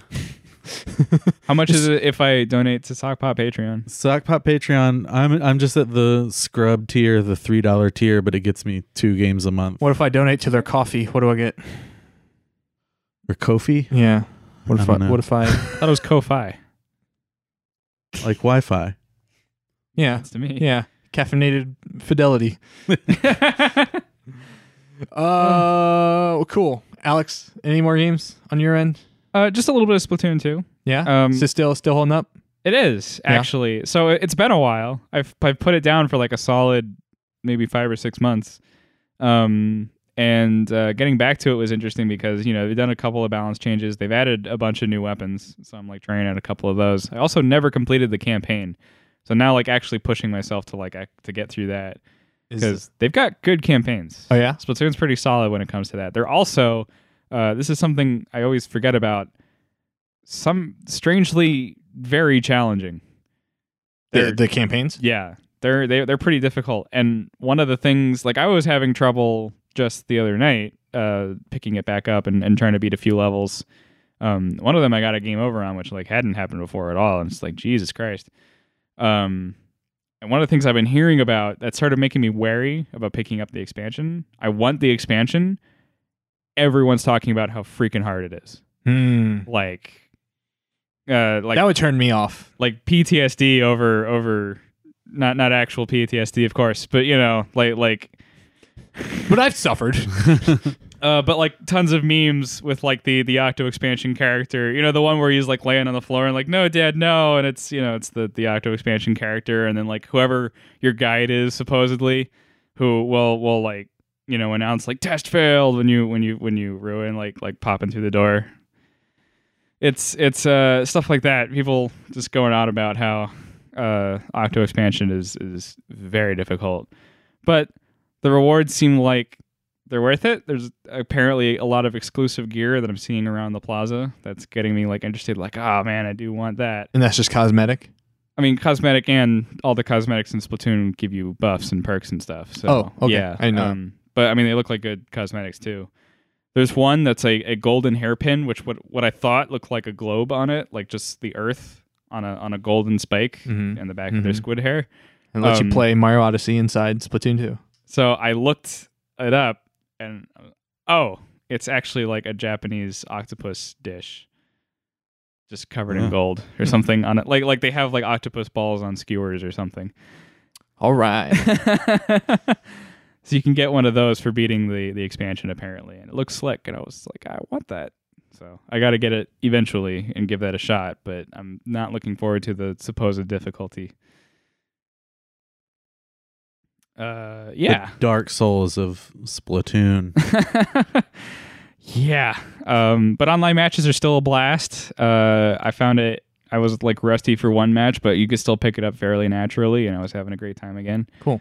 I was very excited. I had one match with like an AFK guy. Like he was just standing in the spawn the whole time, and we won. Oh, on your team. Yeah. And like I was like the top of the leaderboards for that one. Like I carried my weight. Put this team on my back. Yeah. So like must be all that milk I drink. My spine's not gonna crack anytime soon. Nice. Yeah. I don't know. That's cool. But yeah. I'm glad it's still trucking along.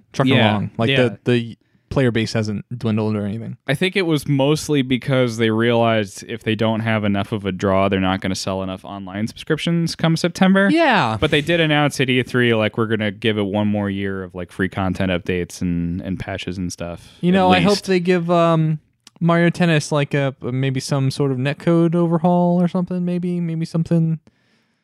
Reception on that game is real bad sometimes. Yeah. There's a lot of matches I play where it's like, here I go across the court to return the ball. Oh, I missed it. Okay. Well, that was fun. And I don't know if it's on my end. I don't think it is because I sometimes play it in here and the reception's still bad. So I don't know. I don't know what's going on. Yeah, it can be hard to tell. Good news on the Mario Tennis front, though. They're nerfing Bowser Jr. I saw you get very excited about this. Because fuck that guy. Yeah. Bowser Jr. and Waluigi are two of the only defensive types, which means they're very good at retrieving the ball no matter where it is on the court. Bowser Jr. and who? Waluigi. Okay. So Bowser Jr. I feel like is much, much better at doing that. His trick shot especially. So you can use your trick shot to basically return the ball if it's lands away from you. So if you're on one side of the court and you hit the right stick to the left because the ball's on the left side of the court, it'll slow down time and the character will automatically just roll over and hit it, and then it'll do special tricks. So like Koopa Koopa Troopa goes into a shell and the shell spins over and he pops back out and hits it. Yoshi will form into an egg and the egg will roll over or pop out. Waluigi will moonwalk and then hit the ball back. But Bowser Jr. just has a very wide range for doing that. So I think they're going to narrow that range a bit. They're also tweaking meter gain from trick shots, because basically if you time your trick shot perfectly, so like I think before it even hits the ground when it's on your side of the court and you return it with a trick shot, you will regain meter. And I've seen people starting to abuse that system. Specifically, they'll wait till the ball's returned towards them, and then they'll immediately use their trick shot to walk backwards. So they're basically tracing the arc of the ball. So it's basically guaranteed that they're going to hit it, and then they'll return it there. And people will just do that over and over and over and over and over, and then they'll max out their meter. It's like, all right, now my special move. And then they'll just build it back up again. And so it's been very hard to keep up with that. So they're making the window to perform a perfect trick shot smaller. Okay. They're nerfing Bowser Jr. Fix the goddamn netcode. I mean, I don't know what it is. It can't be that. I'm assuming all of these Mario first party games or Nintendo first party games are using the same netcode. So who knows what it is that's making Mario Tennis specifically play so laggy. When we pay money for this. Oh, it's immediately really going to be fixed. It's going to be much better. At least, it's only going to be $20 a month. I mean, $20 a year. That's not bad. If it was $20 a month, no, I'm not. I wouldn't. I don't care if Smash is coming out. That's absurd. Like $20 a month is more than like anything I pay. Right. Rent, groceries, anything involving a gaming or internet service. Thank you. Internet. Speaking of, wait, what? The internet. I pay a lot for internet. Yeah. I mean, speaking of monthly payments for video games, World of Warcraft is changing its payment service. So now instead of having to buy the disc and then have a monthly subscription, now you just need a monthly subscription. So basically they're getting rid of the battle chest, where it's like, okay, whenever a new expansion comes out, the new expansion is like $40 or $50. And then all the previous expansions plus the base game together is like $30 is how they normally do it. So you pay $30 up front for everything up until the latest expansion. And then I think you get a month of subscription for free. And then you pay $15 after that. And then if you want the latest expansion, you have to pay basically new price for the latest expansion. They're getting rid of all of the single purchases outside of the latest expansion, and you just pay the subscription fee.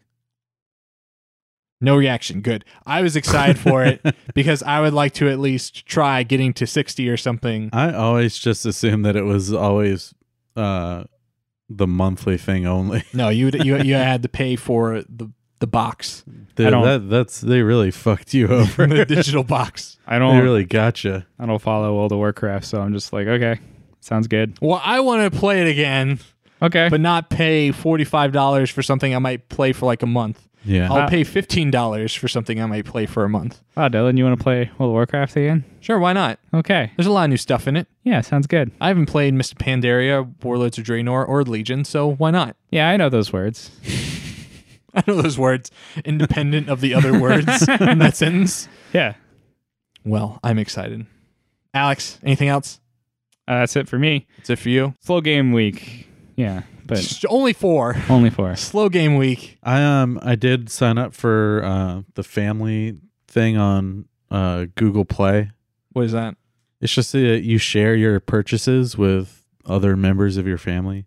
Okay. Not all of them, but a good amount of them. How much does that run you? It's free. I mean, like, it's just you say like, I have a family. Here's my family member, and they're like, okay, they can play some of your games. Please, now. Google, I have a family. Can they also play like your movie and music purchases? I think the music is separate. But yeah, they get the movies. I think it's movies, games, books, and maybe magazines. But I think maybe not magazines, because I know like if you rent a book or a movie, that doesn't count. Okay. But if you buy a movie, then your other family members have access. Okay, interesting. So, I mean, this means nothing for me except for I got a free copy of Point Break Okay. because Julie purchased that. But Julie now has like some movies and stuff, but she also has, I got her to download Monument Valley, Oh, good. and I'm going to get her to play, what's that game that was good, that was mobile? Florence? Florence. Ah, So I'm excited to... That was very impressive that we Yeah. sussed that out from What's such that- little What's information. that mobile game that's not absolute trash? Oh, Disney Cross you rode. There you Ah. go. what's that card, the Tinder game from Devolver? Reigns. Oh, yeah. The Tinder. Okay, yeah. I mean, makes sense. Makes Um, sense. It is a game where the entire mechanic is Tinder. You said card game at first, so it was like Solitarica? But yeah, so like Julie, I don't think has ever played a not free mobile game. Mm-hmm. Oh. So Yeah. But Welcome to a whole new world. Yeah. Mickey is all like Neko Atsume and That's a cat one, right? Yeah. Well, premium mobile games might not be a thing for much longer. Did you see that Square Enix is getting out of the Go game? really, Yeah, they're not making any more of those. That's been on the docket to talk about for a while. Yeah, and thought which- this was a good segue. So is a but yeah, that's something I have wanted to mention because I like those games. right, I well, mean, and it's also from a developer standpoint important consideration. Yeah. If one of the biggest publishers out there of premium mobile games is like, yeah, this isn't lucrative. what was the first Go game that they came Hitman. on? Yeah, Hitman, and then And they did Tomb Raider and then and Deus Ex. Yes. I have all three on my phone. The Deus I like Ex them. one looks really good. I Really? really like the look of it. Yeah, they really went all out for the style on that one. It's also got like the most nuance and complexity ready for within this? it. What? I didn't like it.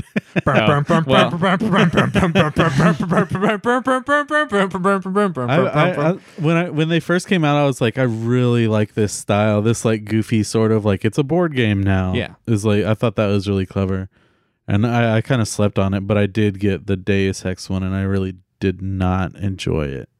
I mean, I've heard people are pretty cold on the Tomb Raider Go and Deus Ex Go. Mm. Like, I feel like Hitman Go was kind of like, Wasn't it like One a and different developer between the Maybe. first and the second two as well? I'm not sure. I think like the actual studio behind them changed, and it's also kind of shows because Tomb Raider Go was co-op. I remember that now. Really? Yeah. And then that's cool. what That was makes it? sense. I think Hitman Go was developed in house. That one was done by the people who are actually making Hitman because they So IO. Yeah, IO. They wanted I think one of their developers started making it just as like a hobby project on the side and they thought this is good enough that we can make a whole thing out of it. I wonder where the rights for Hitman Go went since IO separated from Square and got the Hitman license IP Yeah, that's from them. interesting. I wonder if they got Hitman Go. So yeah. I haven't played any of them. Okay.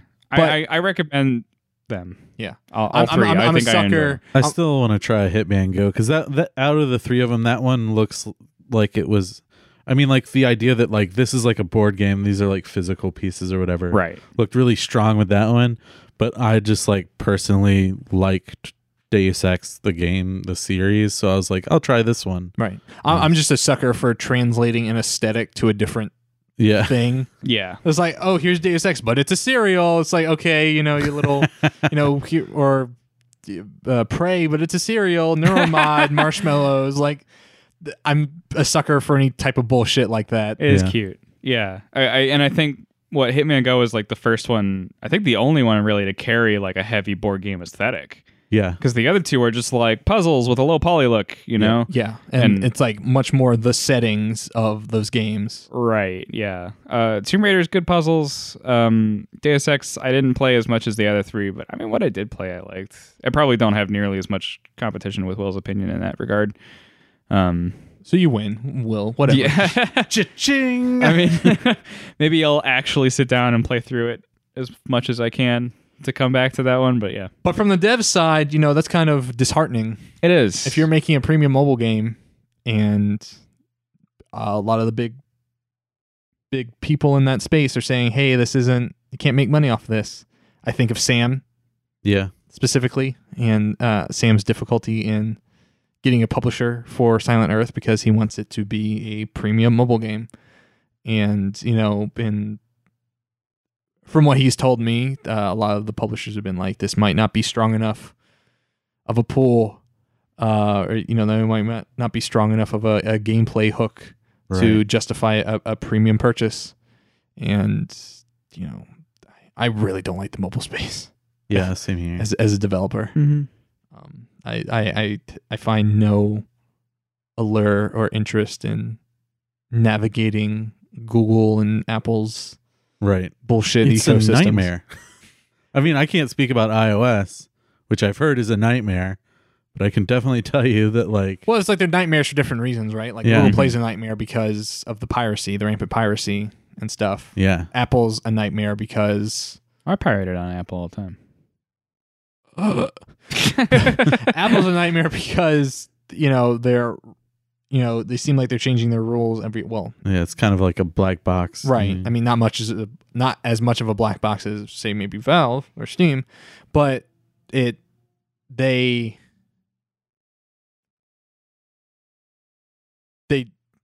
my big hang up was, I forget if this was Tim Cook said this or this was like a Steve Jobs era thing, but when they considered games to not be art, yeah, that was like immediately like the biggest red flag of all red flags I could ever possibly see from a platform holder. Yeah. Mm-hmm. It's like we consider games to be on the level of, Dropbox. Right. Like it's a utility, it's a piece of software. It doesn't deserve the same protections as music or Didn't Jobs talk about how much he hated games on his platform? Oh, there's a brilliant if I can link to it in the show notes, but one of my favorite things I've ever read in terms of like the people like remembering Steve Jobs when he passed away was John Carmack? Not John Carmack. Who is the other guy that made Monkey Island? Was Tim Schafer. Oh. Grumpy Gamer. What's his name? Oh, geez. Fuck. Wasn't Al Lowe, was it? No, he made the pajamas. He made the Pajamas Sam games and Maniac Mansion. I don't know. I need to look his name up. Day of the Tentacle? I thought you said David Tentacle. David Tentacle. That's the one. That's his name.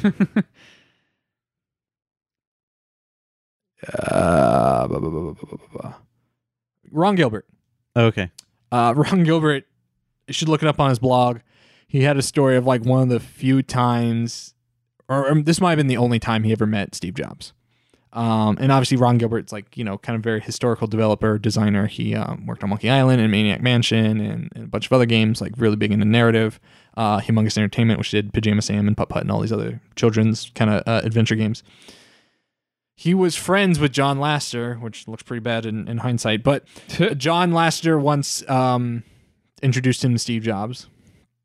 And before he like brought him in to like introduce him, he was like, hey, Ron, you need to just be careful about like starting an argument with Steve because he'll just go. Like, you don't want to like just if you don't have the mental energy to spend, just don't enter into that arena with him. And Ron Gilbert's like, what could I possibly have to argue about with Steve Jobs? Like, I mean, like we're not like really we're in different fields, like whatever. Yeah. Mm-hmm. He walks in, shakes Steve Jobs' hand. First thing that comes out of Steve Jobs' mouth, I don't think video games can tell stories. And then they spent the next 2 hours arguing. And that's his Steve Jobs story. It is the most, it's like the perfect, I just love it so much. That's pretty ridiculous. Because it just encapsulates Steve Jobs so well, but also like, I would do the same thing. Yeah. Like if he would just be like, yeah, the field that you're like, is your life's work and you're totally dedicated towards, I can't do the thing that you're trying to do with it. I'd be like, fuck you. Brilliant. And that's why I don't buy Apple products. But I mean, like the whole narrative of Apple is just like, these are experiences, which essentially are stories. Yes. Like, I mean, I don't know why. I mean, Apple's been historically bad with games, right? Like, they fucking put Halo on a stage before anyone else did, and then Microsoft went and acquired Bungie from underneath them, and it's yes. But the fact that they're like, we don't, because the thing is they don't allow certain games on the App Store. So there was like one game that was about like there was a mobile game that was about like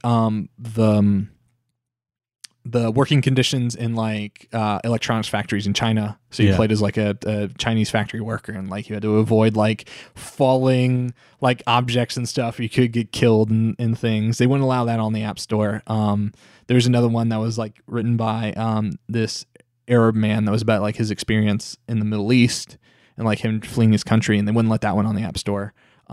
So they're very much like, we're allowed to say what can and can't be on the App Store because, or what games cannot be on the App Store, because we don't consider games to have the same creative protections as books and music and movies and all this other stuff. And it's just kind of like, you're on the losing side of that battle. Like it truly honestly feels, and this isn't even like an anti-Apple fanboy position, but just like outside looking in, they're moving backwards. In a lot of ways, it kind of seems that way. Yeah. Like, I mean, their UI design, not great. You know, people make fun of that Magic Mouse. They have to flip over to charge. Oh my God. I don't know. Or the butterfly keyboard on their newest MacBook Pros that like have a higher fail rate than what a laptop keyboard should have, just because they wanted to make it thinner.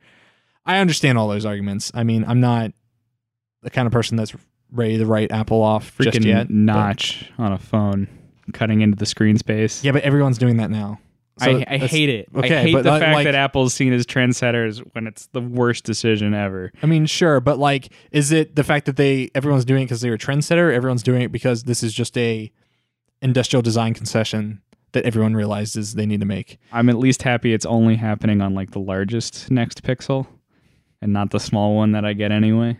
Or like, you know, removing the headphone jack. Like, I can understand the frustrations with not having a headphone jack, but if Apple made a design choice that users hate, why would competitors also make the exact same design choice if not for they came to the same exact conclusion that, hey, this is a technological hurdle that we need to actively make this choice, even though it's going to piss people off, to make them adopt this new technology, because this is what we need to do to get to our 10, 20-year roadmap for our technologies. I'm not trying to excuse Apple, but it's telling that Apple's not the only one doing it.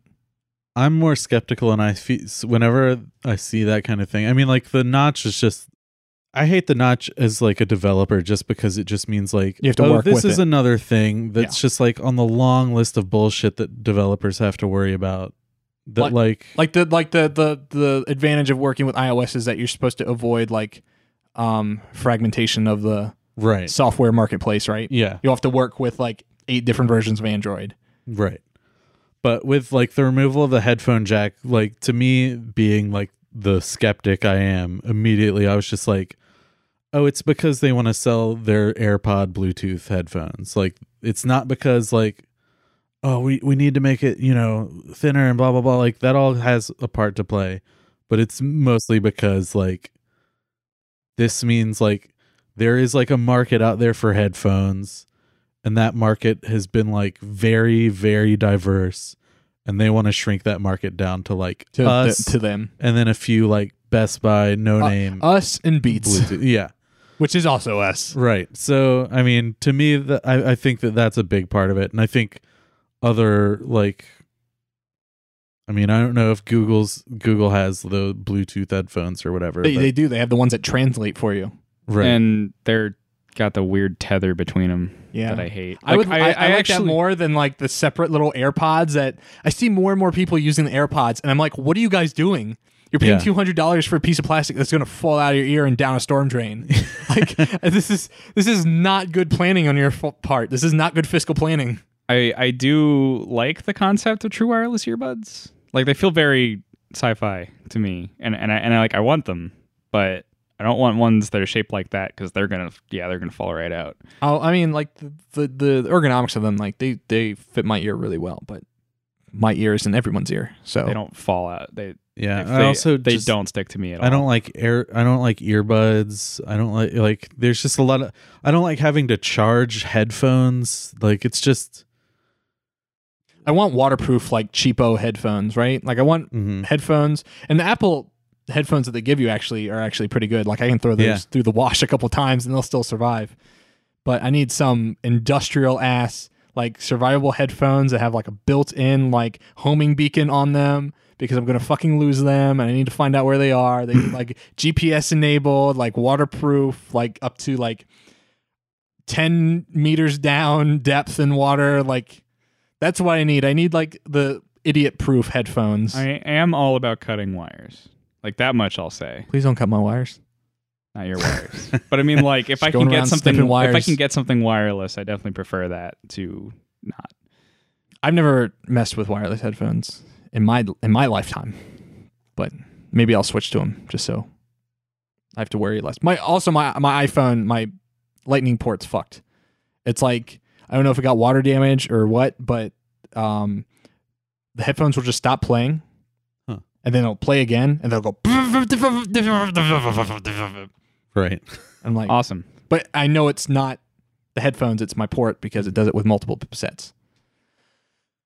So great. Technology's perfect. Yeah. Technology's great. We're all headed towards an awesome future. 3 steps forward, 2 steps back.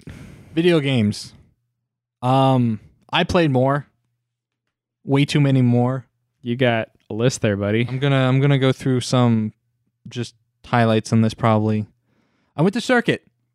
Yay! Finally. Our local Oh, barcade. your first It time? was my first time. Circuit Virgin. What did you think? I wish there were less 90s era arcade cabinets in there and more.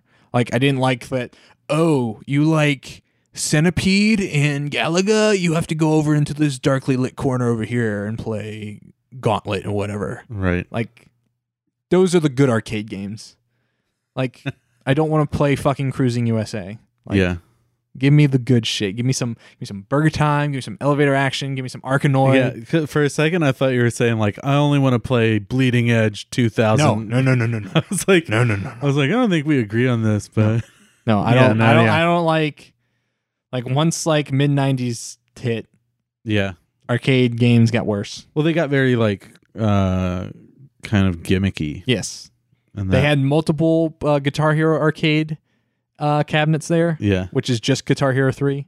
Like I looked at it and I'm like, this is literally just the UI and graphics of Guitar Hero 3. It's not even like a newer Guitar Hero. It's Guitar Hero 3. It's just Guitar Hero 3. Windows Slash show up. But yeah, I mean, it had the standard fare, had some like 80s hits. So I played some arcade Tetris, which I'm not that familiar with the arcade version of Tetris. Played that with Wendy because it's 2-player. That was fun. Played Mario Brothers with Wendy, which we kind of had a discussion on the Discord, but I thought it was interesting to bring up. So we sit down and play it. And I like Mario Brothers, but I mostly played it on like, the Super Mario Advance games would always have whatever Mario game it was, and then also Mario Brothers. So I played a lot of Mario Brothers like on my Game Boy Advance. The original arcade version of Mario Brothers has a different run like mechanic. Like they have this goofy run that has like a weird momentum to it, and it's hard to like slow them down once you've got them sped up. Huh. And like their jump arc is really weird. We were talking about this. Remember? Yeah. But I didn't know that the arcade was different than like the Nintendo version. I know that like when they started remixing it and put it using like sort of like Super Mario World level graphics with and even like Mario Maker, it uses one physics model for all the different Mario things. Yeah. But in Mario Brothers Arcade, it's like that traditional, like that OG wonky. Yeah. Like before like Miyamoto figured out like running and stuff for like it feels like the jump feels like Donkey Kong. Mm-hmm. Like the Donkey Kong jump where it has like this very slow arc. Yeah. Like there's no momentum, like there's no like acceleration and the deceleration to it. It's just like one continuous speed. Right? Like that's how the Donkey Kong jump feels. So when you go over barrels, it like feels really good because you're arcing like in this perfect semicircle over a barrel. Right. It has that jump, and then it has a run that's like completely from a different dimension. Like it takes a while to like get them up, and then once you like let go, they like it takes a while for them to cycle down to like a stop and like slide. They slide around a bunch. It's very slidey. Very weird. But what came out because of that, when he was like, I hate this run. This run is terrible. Like this is bad run. I'm like, I don't know if I agree or disagree, but it kind of doesn't matter because this game is like such an like historical piece at this point. Right. It's more interesting just thinking about like the design considerations from the 80s that made them choose to go with this run as opposed to be like, well, it has to feel perfect because they didn't have anything to work off of. Yeah. This is Mario Brothers. Yeah. This ain't Super Mario Brothers. Is Mario ass Mario Brothers. Like, so like Miyamoto was still like figuring his shit out. Wait, it was Super Mario Brothers. No, it was Mario Brothers. Not Mario Brothers, not Super Mario Brothers versus Mario Brothers. Mario Brothers is where they're underground and the enemies come out of the pipes. Okay, this is what you're talking about. Yes. Okay. Yes. Gotcha. Yeah. You think I'm talking about Super Mario Brothers versus? No, I thought you were talking about just Super Mario Brothers, like on NES. No. Super Mario Brothers versus is the arcade version of Super Mario Brothers. No, I'm talking about Mario Brothers. Yeah. There's Mario and there's Luigi, and they are the Mario Brothers. And they're powing stuff. There's Foreman Spike. No. But yeah, it was an interesting thing sitting there and being like, I don't know if I want to have the conversation of whether or not this is good or bad, but like, let's think about what went through Miyamoto's head to make him like, imagine platformers didn't exist and you had to figure out what that meant. Mm-hmm. And you're like, shit, fuck, I don't know. Here you go.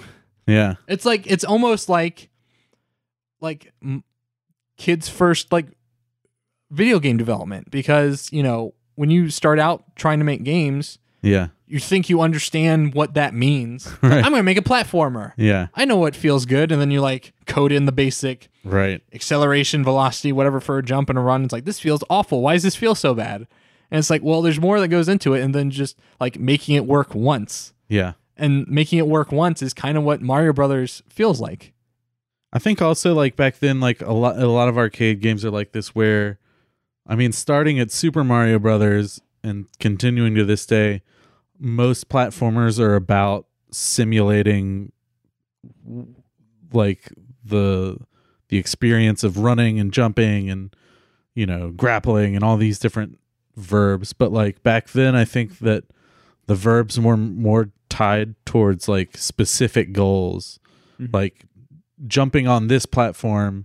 Like the jumping on a platform in Mario Brothers is like a very discrete goal, whereas like jumping on a platform in Mario 3 is like way more generalized, and it just takes on, you know, a myriad of forms.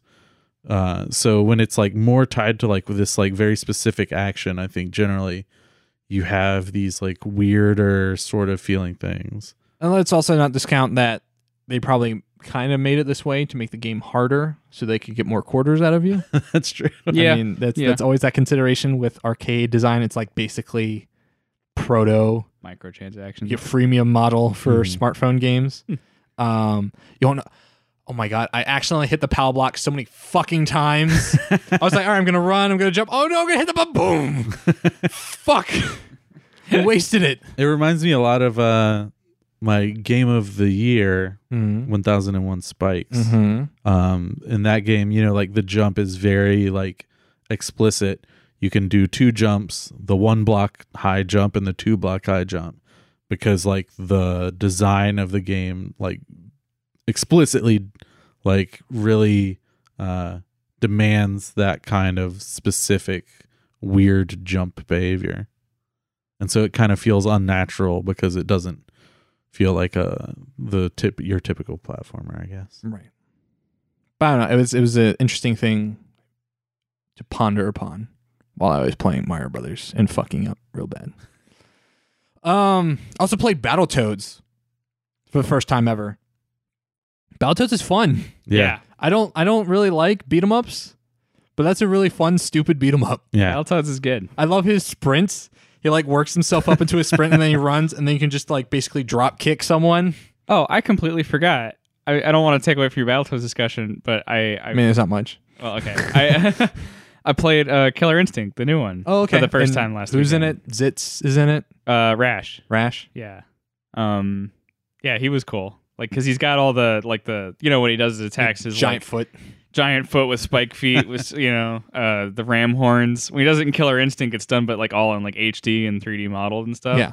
So it looks really grisly kind of when like these horns pop out of him and they look like demon horns and It just made me much more excited about that new Battletoads 2D game that they're making. yeah. Because I felt nothing about it. I was like, oh, okay, Battletoads. Like, I feel like you either love or hate Battletoads. I've never touched it.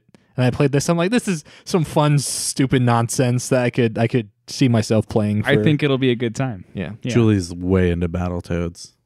There's also a lot of them. Yeah. Like, I thought Battletoads was like a game. I thought it was like Cheetah Men. Yeah. But like, there's like 4 or 5 Battletoad games, which I did not know. Yeah. It's like a Game Boy one. Was there an SNES one? Yes, I think Yeah. that's where it started. Or maybe it started with the There's arcade a one. Start with the Nintendo. NES one. Yeah. Yeah. And there's also at least 2 or 3 Genesis games. What is that? That's not a system. Clarify something for me, Will. I think you're more familiar with the Sega side of things. Yeah. Did Sega do what Nintendo don't? Did they, in fact, achieve what Nintendo don't? I mean, Answer the question. I think they carved out the niche without worrying about the quality of what Nintendo don't. Is the Sonic Cycle real? 100%. Which one's the Master System? The Master System's the one that nobody had. But what generation? Oh, in NES. -ish. Okay. Is that the one that's also called something else in Europe? No, the Genesis was called Mega Drive. Mega Drive. Yeah. Okay. That's what I get. Mega System is Master System the first Sega console? I believe so. First Unless there was home like Sega some console? goofy Game & handheld Watch-esque thing. Yeah. Man, I want to see a knockoff. I want to see a Sega version of a Game & Watch. It's a ball and paddle. It's just going like a million miles faster. Also played some NFL Blitz 2000. hmm I thought I really liked that game. I don't. That game is not fun to play. I didn't get past like a first down. Yeah. I hate football. Did you play any skee ball? No, I don't. I've been there and play video games.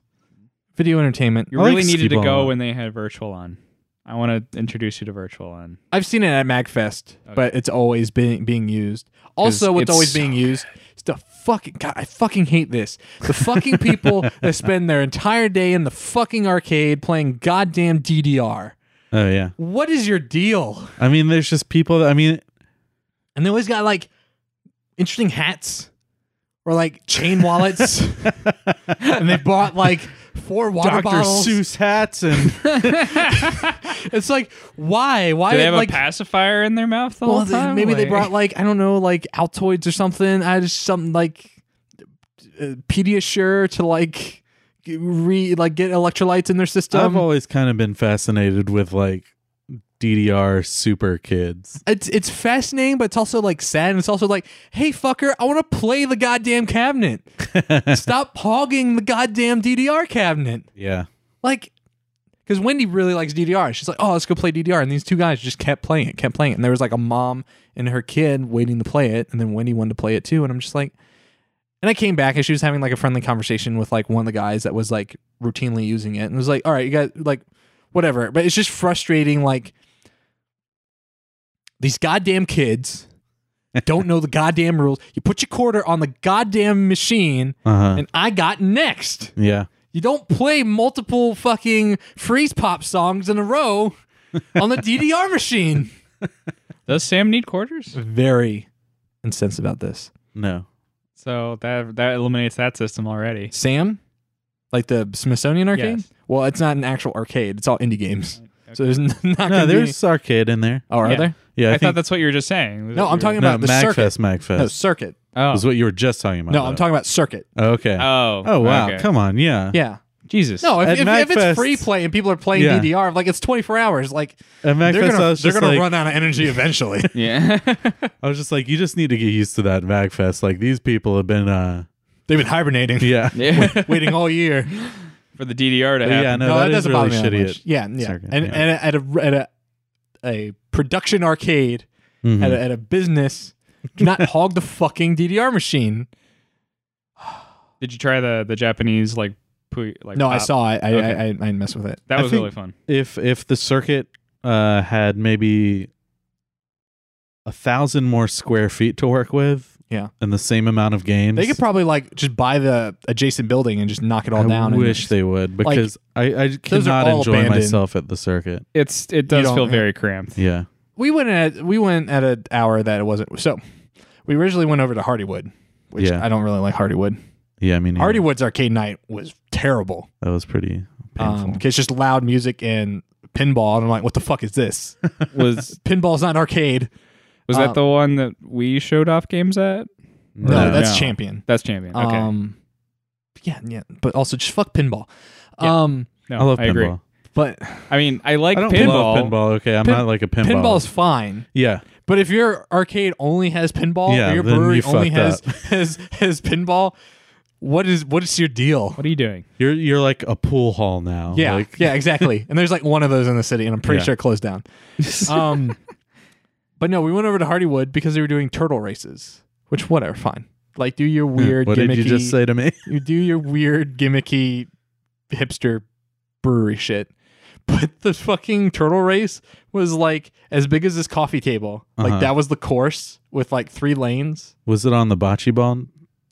I So didn't- like no, no, no. maybe it was on the maybe it was on 4 the or it was on the 5 cement. feet. Oh, okay. Yeah, and like 80 people. Oh my god. So you could not see this. And me and Wendy, and then we were Poor with turtles, man. we were with Wendy's cousin and her boyfriend, and we were just like thinking of like how you could. Well, they were trying to think of like basically creating a Ponzi scheme where they just collect a bunch of money at this thing. But I was thinking about how the easy ways that you could immediately make this turtle race better. Mm-hmm. You know, have a camera live feed onto like a projector, so people could just watch the projector feed. You know, do something closed circuit feed into like GoPros on all the turtles, so you get all the different yeah, POVs. yeah, and switch through it, live commentary, shoutcasting, like everything. Yeah. Have a desk over in the corner with like sponsorships, whatever. And so we were like, okay, we can't. This is bullshit. And so we went over to Circuit. So I guess when we went to Circuit was an opportune moment Mm. where less people were at Circuit. Also saw Galen at Circuit. Cool. The what? Galen. Oh, nice. RVA Game Jam's own Yeah. Galen Montgomery. By Time Bomb. I thought you said the Galen, and I was The like, Galen. Yeah. Whoa. He is the Galen. okay. There's another prominent Galen in Richmond. Gotta kill him. Gotta kill him. Gotta kill him. Yeah, that's We got your back, Galen. That's the RVAJS. Yeah. Yeah. Oh. He Head spells it Galen. wrong. Our Galen's right. Is there an E in there? Yeah. Galen. But yeah, it wasn't too crowded. But yeah, NFL Blitz, didn't enjoy it. It's too hard. Time Crisis 3, That's good game. It's a good game. That's fun. I thought you were going off on shitty, gimmicky 90s games. And now you're like, Time Crisis 3, though. Come on, it's a light gun game. It's the Yeah. only good light gun game. Area What? 51 bullshit. Are you kidding me? Carn Evil bullshit. Carnival's awesome. Carn Evil is terrifying. I was on board. I was like, Area 51, yeah, that sucks. Police my Trainer God. sucks. Big Bug What? Hunter sucks. Virtua Cop bullshit. Oh, my God. Terminator bullshit. Yeah, that's FMV light gun games bullshit. Terminator, though, is like the only one in there that has like a haptic feedback module in the gun, which is really fun. Like that in and of itself is pretty cool. The Time Crisis spinoff, Time Panic or whatever it's called, where you have an SMG instead of a pistol. That's great. What's That- the really good, that's some good goofy, shit. like, cartoony one? but I will fight for Carnival. Carn Evil is I so love stupid. Carnival. That used to be at my laser tag place in Virginia Beach, and I would see it all the time, and it psychologically scarred me.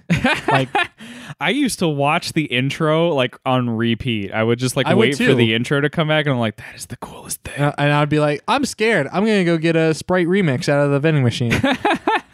Wait for my next game of laser tag. I just think there's definitely room for light gun like on rails horror shooter. Yeah, it's called House of the Dead. House that is You're really putting Carn Evil over House of the Dead. well, because it's more creative. It's got more like got diversity to its clowns. areas. It's got a haunted house. It's got a haunted roller coaster. It's got a haunted Christmas area, so you can fight a zombie Santa. Like, come on, man. It's good. I love Carnival, I never It's also played called Carnival. Carnival. which is the best. Never has there been a pun since medieval. That's a good one too. Bad time. What are you looking at, Will? Trying to find this like really goofy your cartoony one. And it had like it was like two goofy looking dude. It looked like a Japanese version of Bert and Ernie. It's oddly specific. Yeah. But yeah, those are that I played that. Yeah, kind of listed everything else I've been playing. Oh, I played Frogger. I'm really bad at Frogger, Aw, guys. I like Do you Frogger. know at the end of the Frogger level, you have to save Frogger like 5 times? Yeah. What? There are bugs at the end of Yeah. the Frogger level, and they appear in like 5 different little squares randomly, Mhm. and you have to land where it is, and then that frog is safe, and then you have to play the entire level 4 more times. Right. Oh. And then after that, everything gets really fast. That's some bullshit. You said save Frogger. That's saving him. I thought you said say Frogger. I thought Yeah. you Say- beat it and you so go you have to say Frogger, Frogger, Yeah, Frogger. you just say Frogger 5 times Just like, fast. Into what the did you say? microphone that's built into the cat. Yeah. It's covered in beer. So my I think I might have mentioned this on the cast before, but my dad, when I was growing up, we had a MAME cabinet Okay, that's in cool. our house. God, so, your dad is the coolest nerd. so we played a lot of arcade games. Can we It was trade dads? It was like what I grew up on. But my dad loved Frogger. Okay. So like it would be a thing where like, my brother and I would play it every so once in a while. But like my dad, when he'd, come home from work, make dinner, hang out with us, like he'd relax by like playing his old favorite arcade games. One of his big favorites being Frogger. So we did, my brother and I would like crowd around our dad as he like My brother and I. would crowd around my dad as he played Frogger, and we'd like cheer him on. So I've seen like I think he would get up to the 3rd level and then it got too hard. But like My mom was an 80s kid, Mhm. so she was actually pretty good at introducing me to a lot of those arcade games. But she would buy like the modern versions of them. yeah. So I had like the Frogger PC game or Pac-Man. Like there's Pac-Man World, which was like the 3D platformers. Yeah, yeah. I had like one that took that aesthetic but like made it regular Pac-Man again. It was like Pac-Man like Trouble in Time or something. It was like all these like historically set Pac-Man levels. That never ran on my PC because our PCs were always garbage. So like, all right, time for the cutscene, and it'd be like 2 frames a second. I'm like, sweet, and then it'd crash. Oh, that's so great. The love it, goofy child. cartoony light gun game is called Point Blank, and check out these guys. Was I lying? It really does look like a goofy Japanese Bert and Ernie. Let me see. No, he's not lying. This is a goofy Japanese Bert and Ernie. Point Blank guns for sale. Thanks, Google autocomplete. Point Blank light gun game would probably get you Let me do to a couple images here. Point Blank arcade. Yeah. That Oh would my work. god, pretty accurate, right? it's like Bert and Ernie mixed with the guys in the Muppet Show that sit up in the Yeah, Yeah. in the seats. Definitely. Yeah. Point But yeah. Blank 2. I'm in love with this arcade cabinet though. It was a super fun arcade game. God, the facade on this is great. It's a Namco game. Yeah. Interesting. They have some 2DS, 3DS, maybe just DS. They have some DS games, I think, too. The letters Okay. DS are in there. Yeah. I'll have to look that up. It's probably a Wii game, Maybe. I think it probably will be. like House of the Dead Overkill. All right. Well, Well, what were we talking about? one last thing I wanted to mention. I played that new Galaxy freemium game on Switch, Galaxy Variant S. Is that the mech shooter? Yes. It's a twin stick mech shooter. Your mech can turn into a Roguelike? ship. Yeah. This version is terrible. Really? It's basically a free-to-play mobile game. That's sad. It's actually a mobile port from what I heard. And you can only, so like it has a traditional, this new type of mobile game, free mobile game where it's like, all right, they're level based and every time you die in a level, you lose like 1 energy, and your energy regains over time, et cetera, et cetera. It works like that. And like apparently, I never played the original Galaxy, but apparently the big mainstay of Galaxy is that you can either be the mech or you can transform into the ship and back and forth, and they both have their own like gameplay advantages. Yeah. Each level in this, before you start the level, you have to choose whether or not you're going to be the mech or the ship Oh. before you enter the level. Yeah, I remember watching a roommate play this and thought it looked cool. But I mean, he had like the version you paid $20 for on the PC. Right, so that's regular Galaxy. Yeah, and that's the one where you can like hot swap in between them in the middle of the level, and it looked really cool. Like, thought it was a cool looking game. I heard good things about Galaxy. That sounds awful. Galaxy Variant S. The S stands for smartphone, Switch, and stupid. And sucks. And sucks. So don't play that game. Okay. Super good. Yeah. Super good. We were talking about something before Galaxy, though. What was Arcades? Fuck DDR players. Just let me tell. No, I mean don't you remember. had damn it. It was Point Blank. Was it Frogger? It was Frogger. Frogger. Never Frogger. mind. Sorry. I thought I had more to say about Frogger. I don't. I have something to say about Frogger. Yes. I think it's very funny that it looks very easy and plays very hard. Yes. Yeah. Like if you're not playing Frogger and you're watching somebody play Frogger, I got this. You're just like, what the fuck is wrong with this person? Just get on the log, you idiot. Oh man.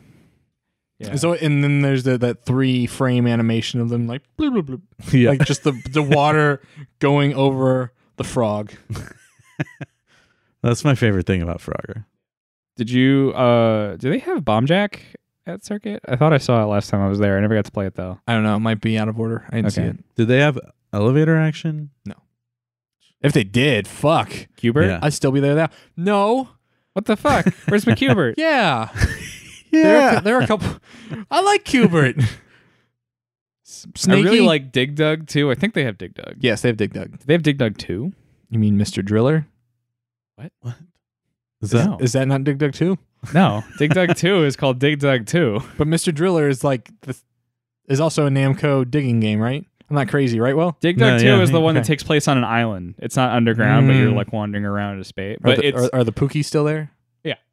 all the classic mainstay enemies are there. What I love about Dig Dug 2 is that like they added this new mechanic. So like they're all wandering around on this island. It's like you're stuck on an island and all the baddies are there and you have to like run around and pump them full of gas and explode them. Yeah, can I talk about how like upsetting the like It's funny when you say it out loud. the You're base just like, holy gameplay, fuck. the base gameplay mechanic of Dig Dug is super upsetting to me. Like I remember playing Mortal Kombat 3 as a kid and playing Cabal, and you inflate the other guy's head as his fatality, and then they float up into the air, and then their head explodes into like 20 rib cages. Like it's on that level where it's very upsetting.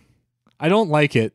I remember there was also like Kilo or like the Dark Wizard in Deadly Alliance. I can't remember his name, but he's like all ash white and stuff. His fatality was like he didn't do anything but hop on the opponent's shoulders and then like grab them by the chin, the jaw, and pull their head up. And like nothing ripped, nothing tore. There was no blood or guts. It was just like your neck is super stretchy now. And then they like sort of stumble around with a head like 3 feet higher in the air than it's supposed to be until they fall over dead. And like as a kid, that gave me nightmares. Can we talk about how like every fatality in a fighting game is probably someone's fetish? Ugh, Ugh. I'm not going to talk about that.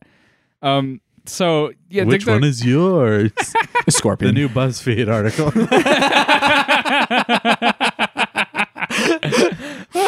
Which rom-com do you like more?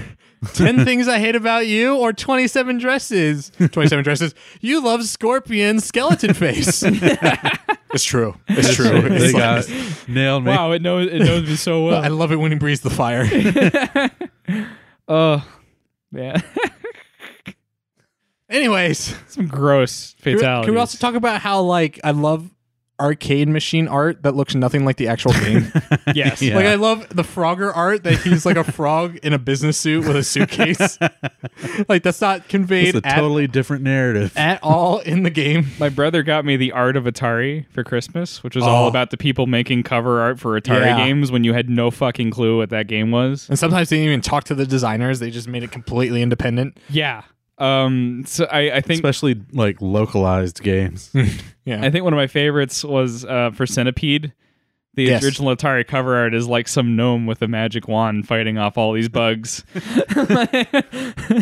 And then it eventually became like an actual like space sci-fi looking thing, right? Right, With them yeah. like descending from the sky. I Yeah. think that's the one I'm familiar with. Gosh, there's some great stories in that book. All right, I'm just gonna head this off at the past. Like I know we're gonna talk about the Mega Man 1 box art. And we could just go ahead and get that out of the way. I was gonna go straight to Mega Man 2. I love the I am 8-bit ones. Where it's Yeah. like they're trying to evoke that style. Yeah. Yeah. Oh Jesus.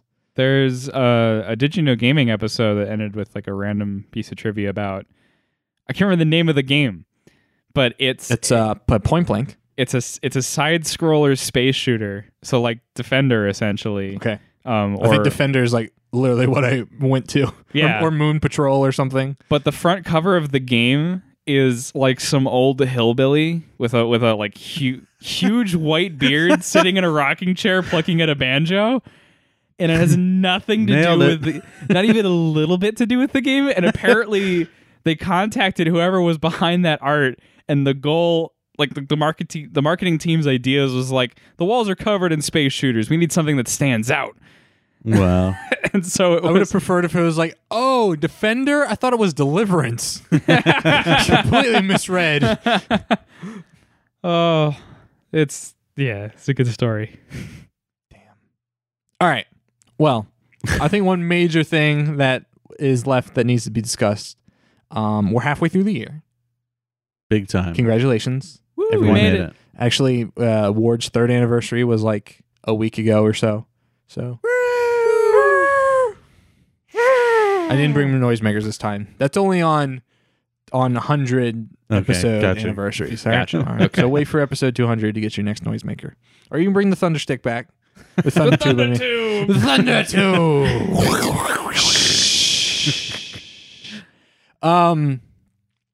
So I kind of wanted to talk about how everyone's feeling about like what games they're feeling really strong about Yeah. so far this year. Mostly because I think it helps make us all understand, because sometimes we'll talk about a game once for one episode, and people might see it as, oh, they don't feel really strongly about that game. So like I talked about Mini Metro once because I played it over the break that we took during Christmas, and I played a lot of it. So when I came back and I had that episode with Becca Saltzman, like we talked about Mini Metro a little bit, but I was like super jazzed about Mini Metro because I played so much of it, but wasn't really well communicated. So I kind of want to talk about what games so far this year we're feeling really strong about, kind of get a feeling. Because, I think we all interpret like the best games played thing a little differently. I personally interpret that, all right, someone that, in order for you to feel really strongly about a game, or for me to be convinced that you feel really strongly about a game, I feel like you should have at least played it multiple times, or like have brought it up in multiple discussions throughout the course of the year or so. Like, obviously I understand that Alex is very passionate about Monster Hunter, maybe multiple Monster Hunter games. There might be 2 listed here. I feel very strongly about like Enter the Gungeon or Mario Aces, some other ones, but let's go ahead and talk about them. Will, Oh you man. want to talk about some you feel strongly about? I honestly like no games have like super hit me this year. Right.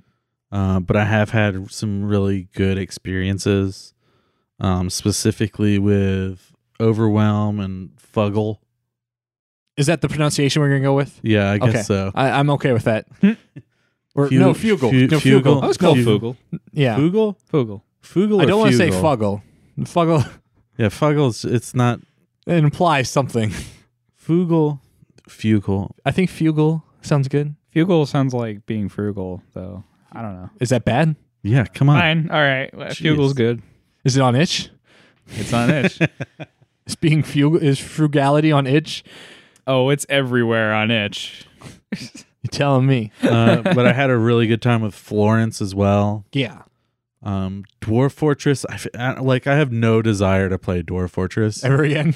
but I had like a really interesting experience with it. So What about, didn't you pick up Caves of Cud? I did, and I played it for like 5 minutes just when I had some, like I basically took a lunch break and then got back to my desk and I was like, I'm going to play this. And then I played it for 5 minutes and I was like, I need like 6 or 7 hours to play this. You think you're gonna go back? I think so. Yeah. It's a Unity game. Lazy devs,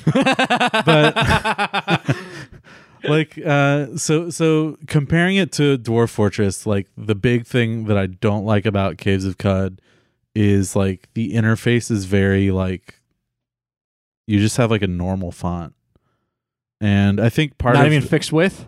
Not even fixed. I mean, not monospace, nothing. It's just like Arial or something, you know. What the hell? And so there's like some things that like, I mean, like Dwarf Fortress could be a Unity game for all I know, but like, so I'm not saying like Unity bad like usual, but I'm saying that like that the aesthetic of Caves of Cud is really strong, but it like stabs itself in the back by like overlaying just like normal text and you're also you're playing as a single character, right? Yeah. It's not like a unit god. control. Yeah. Right. It's more like Ultima, I guess, or King's Quest, like original King's Quest. Because King's Quest kind of had that overview, like walking around the overworld. I thought King's Quest was always kind of like straight on as opposed to overhead. I think that's when you go into like the dungeons or whatever. Okay. Maybe I'm wrong. I don't know. Anyway, I was born like in 91, okay? it's pretty cool. Like there's some stuff I didn't know about it. I thought it was just like sort of a fantasy game, but it's like far future fantasy-ish. Okay. And so like there's a lot of cool like techno stuff as well as like some fantasy stuff in there. Okay. I like that. Nice. And you know, they did hire Lauren Schmidt to do UI art for Feels it. like a Lauren Schmidt kind of game. So like, you know, hopefully, I mean, like I don't want to like criticize it for it's just like, oh, y'all just went with Arial, because like I know that they're making some strides and this is still like pre-release or whatever. but also that feels like a Will Blanton thing to do. It's like, I don't like this font. Yeah. So like, I mean, it's just, I mean, it was like similar to, like really Breath of the Wild when I saw like a black and blue grid overlaid on this thing. I was like, this is like it's in my head at least, the styles just clashed. And so like when the styles clash like that, I have a hard time like immersing myself in something. And Will's all about style. Yeah, I do like style in a game. But yeah, I do want to give it some more time. But those other games you listed, have you gotten back to Overwhelm at all?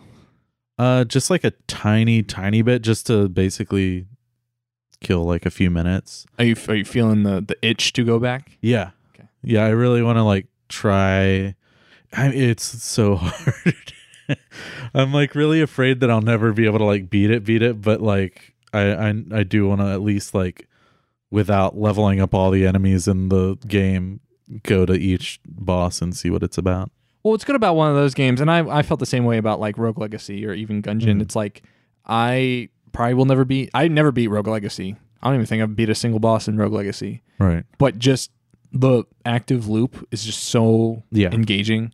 So I would just say don't feel too bad that if you never get to see the ending or whatever. The good ending. But because I probably won't. I mean, look how much about Gungeon we just discovered today. Yeah. I'm probably never going to beat that game. Like traditionally beat the final boss or whatever. Or get all the pieces of the gun that kills the past or whatever, or bullet that kills the past. Oh, did you know, by the way, that Vulcan, what was it, Gatling Gull is a Metal Gear reference? No. To Vulcan Raven? I'm trying to figure out like which first boss I find the easiest to deal with. I don't like the Bullet King. He's a pain in the ass. Yeah, the Lead Throne. Yeah, the Bullet Twins, they're okay. The twins are pretty easy. Gatling Gull can be pretty easy. But sometimes, because they randomly... I hate the snake. Oh, the Amoconda? Amoconda that one is the fucking sucks. worst. But he's a level 2 boss. Oh, is he? Okay. Yeah. But the thing with Gatling Gull is that the room can be randomly generated. So sometimes you'll get a really good room where it's like, oh, there are a bunch of pillars I can hide behind. Sometimes it's just a blank room. And you're like, fuck. I'm not going to be able to dodge any of this ammo. Is the Beholder level 1 or 2? 2. Okay. So level 1 is the Lead Throne or the Lead King, the Bullet Twins, Gatling Gull. Level 2 is the the Beholster, the Amoconda. There's a third one. And then under that, there's some really good ones. There's one that's like the High Priest, and his head, so he's this big, shadowy, cloaked figure, and his head is a gun. Like, sometimes the cloak will, like, come back a little bit, and it's just a pistol pointing at you. Maybe the tank is... There's number also two. the wall. Oh, yeah, the wall. The gun wall is so good. The wall. Is it gun wall, bullet wall? I don't know. Anyway, sorry, Will. Keep being distracted. Oh, that's fine. I mean, those are pretty much the games that have kind of... What makes you feel so strongly about Fugal? Just that it kind of like... Yeah, I haven't like been able to zone out to a game in a long time. I mean, like it's not about completing things or anything like that. So I don't want to say like it has a good flow state just because it's not challenging. But it's kind of like everything. But yeah, I mean, it's just... I don't know. Is everything fun to move around with? That's the main thing. Is it's just really engaging in its movement. Okay. And momentum. Then I would say no, everything is not like that. Yeah. I would even say that like No Man's Sky isn't really even that fun to... Right, yeah. the locomotion in No Man's Sky. Yeah, it's like nothing special. you want to... The goal is to get from no Except to for no. like the goofy boost jumps that make it... But they do trivial. nothing. Yeah. Or when you bounce off the surface of the planet and you're like, whoa, Jeez. messed up. I mean, so like, it's kind of... Some of my favorite like movement games have been things like Journey or Okay. Maybe even like Zone of the Enders 2. Like where it's just like really fun to move around in. But in this, it's like, it's just, you're only focusing on that because that's really the only thing to do. Hulk Ultimate Destruction has really good locomotion. Was that on like GameCube? Yeah. Yeah, I played that at So- Bits and Pixels It's for a while. So good. That is really he good. runs on the buildings. Yeah. Oh, so you just get him into this great sprint, and he has like a super jump. I played that and I was like, this is a Hulk game for the ages. Yeah. You can unlock Joe Fixit, which is Grey Hulk. And so it's him and like a gangster. And he has like speaking lines. Oh, weird. So it's like, Joe Fixit here. And he's like running across everything. You can God. unlock just Bruce Banner in like pants. Oh my And he god. makes all the Hulk roars and everything. Oh, it's a good game. But yeah, I was trying to think of a game that I've played that has good locomotion. Tribes. Tribes, yeah. Tribes Oh, is yeah. fantastic. I'm convinced that Tribes has good locomotion. Well, I think maybe the difference is that like there's not a lot of skill involved. And so it really is just like a zone out, fly around, be beautiful game. Right. Yeah. What's it? Abzu? That game I Tyler haven't really played likes. This is yeah. pretty good. I feel like Flying Journey or Swimming Journey. Yeah. And you can grab onto fish, which give you little boosts and that sort of thing. That's pretty cool. That's how it works in real life. Yeah. Fish just let you hold on to them. They're totally cool with that. I hate fish. What? I hate marine biology. What? Wendy was like, look at this cool video. It's like submersible, like went to the bottom of the ocean. Like, no, this is weird fucking undulating. Do you just, does it creep so you cool. out? Or? It's just gross. It's so cool, man. They're gross looking. Fish are great. Oh, I hate bugs. Hate fish. I don't like bugs very much, but I can hang with some fish. I could fuck up a fish. Alex, how about Yeah. you? What kind of games? What games are you feeling so strong about Oh, it's funny you should ask. this year? Monster Hunter World, Not familiar. Monster Hunter Stories. Uh huh. Haven't played it yet, but Monster Hunter Generations Ultimate. You're just gonna go ahead and put that on there. Yes. Great. That comes out in a month, and I will give you all of my opinions on that at that point. Is that a 3DS game or is that a Switch? Switch. Game? Okay. Yeah, it's me the Switch version. So yeah, barring all the Monster Hunters, all of the Monster Hunters, I am putting Dusk on there. Oh yeah. good. Yeah, I think I am feeling strongly enough about that. I watched some gameplay footage of it when we last talked about it because I wasn't that familiar with it, and I was like, oh, this is this like grindhouse, Yeah. like kind of horror-esque game. Oh, it's some Grindhouse. Yeah. Yeah. I'm looking forward to, like I said, I got to pick up a Medieval and Unfortunate Spaceman, or like the other two by New Bloods, reviving the shooter genre, and Ion Maiden. I still haven't played Ion Maiden.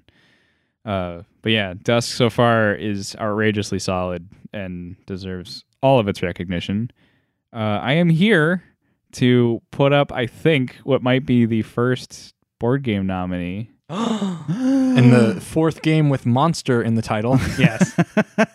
and with vague Monster Hunter-y elements in it. Yeah. Well, Kingdom Death Monster, I believe, deserves lots of input for just being like I hold board game nights. I think I made this distinction last time, but like I hold board game nights, people enjoy them, they come, they go, we hang out, we laugh, we have a good time. I've never had that turn into like the next time I see someone, them going, oh, when's the next time we're playing that game?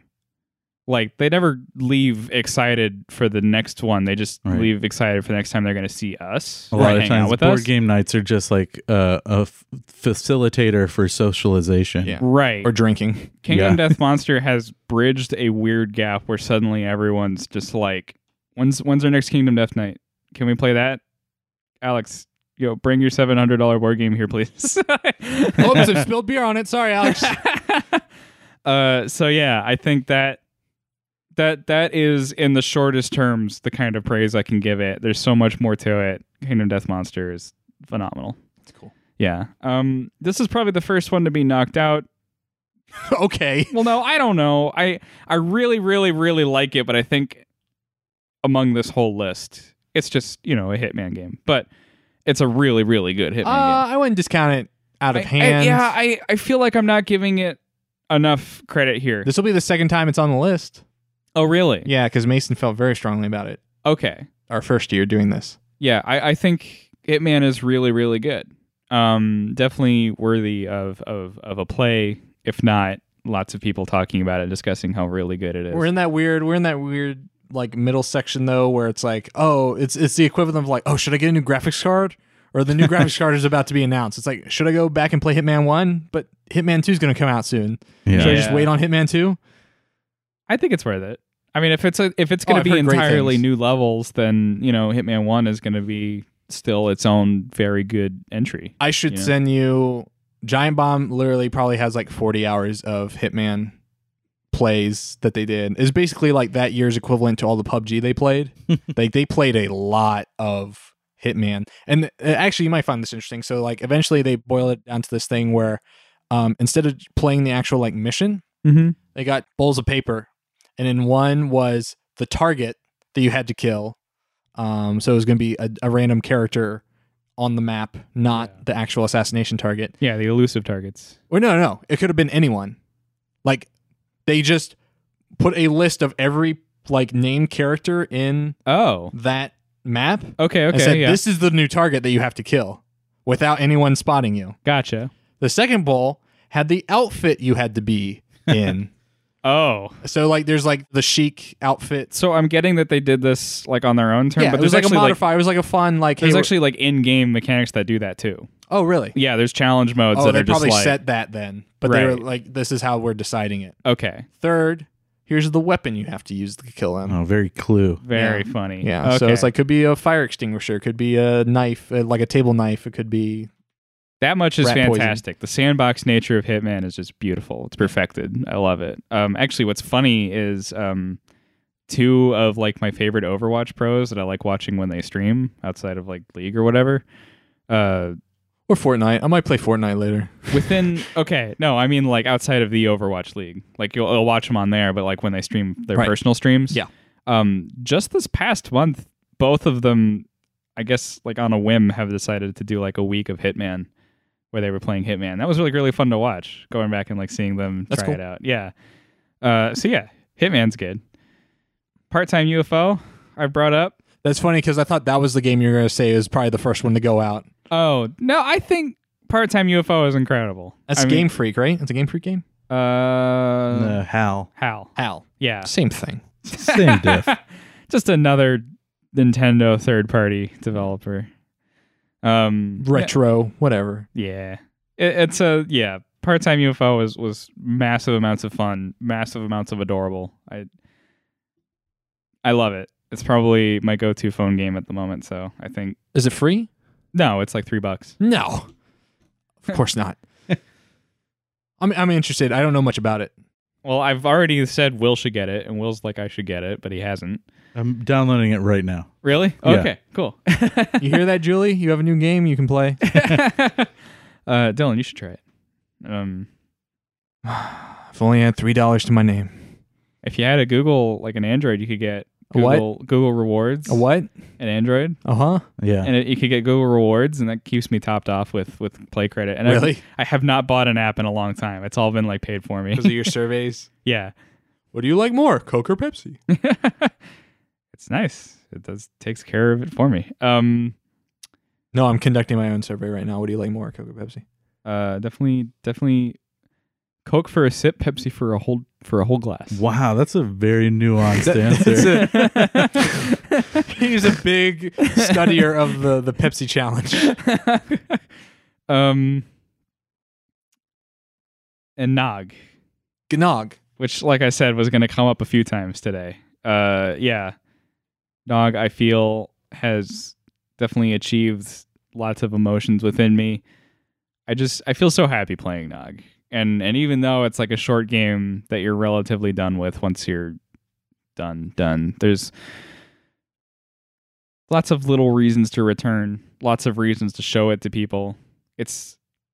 I sort of not on exactly the same pedestal, but like one just slightly below getting someone over just to like watch them play through Journey for the first time. Right. I enjoy watching people play Nog and like experiencing all the little details and fun quirks about it. So Still have not played Journey. that was just the biggest eye roll I could ever do that I just gave Dylan. Because how dare. But anyway, Nog. Nog. Be my last for now. And it's a puzzle box, basically, right? So all the heads are like little puzzles that you have to solve. Right. It's like there's a lot that is done to make it feel like a physical toy that you're rotating and examining from all angles, and all the little bits and pieces inside of it are little things you can interact with and play with. Mm-hmm. That's cool. Yeah. I know a couple of people at Co-op. I should have one of them on. You should. Yeah. I'm very interested.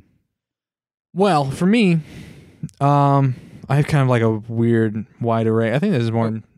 Before you start, actually, let me pick the one you're going to start with, because I would like to add it. Which one am I starting with? Gungeon. Oh, okay. I think is also going to be on my list. Sweet. I really want to play Gungeon now. Yeah. You want to enter the Gungeon? I do. Enter So like a typical play session's like 5 or 10 minutes, right? Just Unless you are Unless you're doing really good. really Yeah. well, yeah. Yeah. I And think starting out, yeah, it's gonna be like 5-10 minutes. I think getting from the beginning to the very end might take closer to maybe 30-40. There's a tutorial that you have to go through. mhm. That can get a little rote, and you're just kind of like, "Come on, I got it. Let's go." And that will probably take like 10-15. I do minutes. love that when you beat the tutorial guy, his dialogue is like, "That's it, you beat the game. Bye." He's just like, "I was the final boss. You've done it." Yeah, I played it at EGX Oh, really? before it was released. Ooh. Oh, Did you want to dodge roll there? Did you talk to him? No, it was a Devolver rep. Oh, right. dude. Right, Okay. right. But he did hook me up with a like I think like a 7-inch of Hmm? A dude? of it was like what is it? Wrong Number, Hotline Miami, Wrong Number tunes. oh, nice. Oh, like a Yeah, vinyl? yeah. Wow. Very cool. I gave it to Curtis because he's way into Hotline Miami. I haven't played the second one yet. That's pretty solid. But yeah, it was really fun, and I played like up to I think it was the Gun King or whatever. Yeah. Lead think King. I don't remember his name. I think he beat my ass. That boss, like, especially starting out, that boss is so goddamn hard because he has like the blast. He like shoots out in every direction. Mm-hmm. Because that game turns into a bullet hell so quickly. That's the one thing I can't do very well. Dodge around the bullet, like I walk hate around bullet them. hell so Yeah. much, but I love this game anyway. That's why you always have to keep like a wide berth from any boss because they all have an attack that's just like bullets everywhere, and you're like fuck. That was outside of like the PC port issues and the constant crashing. The one reason I couldn't play Nier, like, Oh yeah. is it's a 3D bullet hell, so you can barely see what's happening most of the time. I remember the other second floor boss. It was the Gorgun. That's it. Yeah. She's actually probably the easiest fight out of the level 2 bosses. I got pretty good at being able to beat her. Because there's something. I feel like there's a trick that you can do to like make her attack. Oh, because she'll go underground and then she'll like as she's underground she has like an acid trail, and so she'll circle around you and then get closer and then spawn like on a delay like where you last were. So like the trick there is if you stand in the middle of the room, she's just going to spray acid like everywhere because she's going to do a really wide circle and then, you know, spiral inwards towards you. So you want to like stand in a corner and then she only like paints that corner with the acid trail and then you just dodge roll out of it to ignore that part of the room until it subsides. Let's remember. But yeah, Gungeon's cool. Yeah, I feel very strong about Gungeon. It's kind of like the same way I felt about Rogue Legacy back in the day. Super hot. I played for a week at Alex Rice's house while I was at GDC. We played through that entire thing together. That was like one of the best experiences I've had, like old school couch play, cooperative. I'm going to play level. When I die, I'm going to give the controller to you or swap back and forth. I haven't had that in a long time. And it was a great way to finally play Super Hot because I never played it yet. So feel really strongly about that. I mean, like the time and place and where I played it, like plays really strongly into that. But it's actually is also a really fun game. Night in the Woods, which I still haven't beaten. I go back and forth with Night in the Woods because I'm so exposed to Finji stuff. But you know, and people fucking love Night in the Woods. And I'm like, this is my perfect kind of game. I love this art style. I fell in love with the art style the second I saw the Kickstarter. Yeah. It's a story. It's a narrative driven game with like light little platforming elements and stuff. Like exactly my kind of game.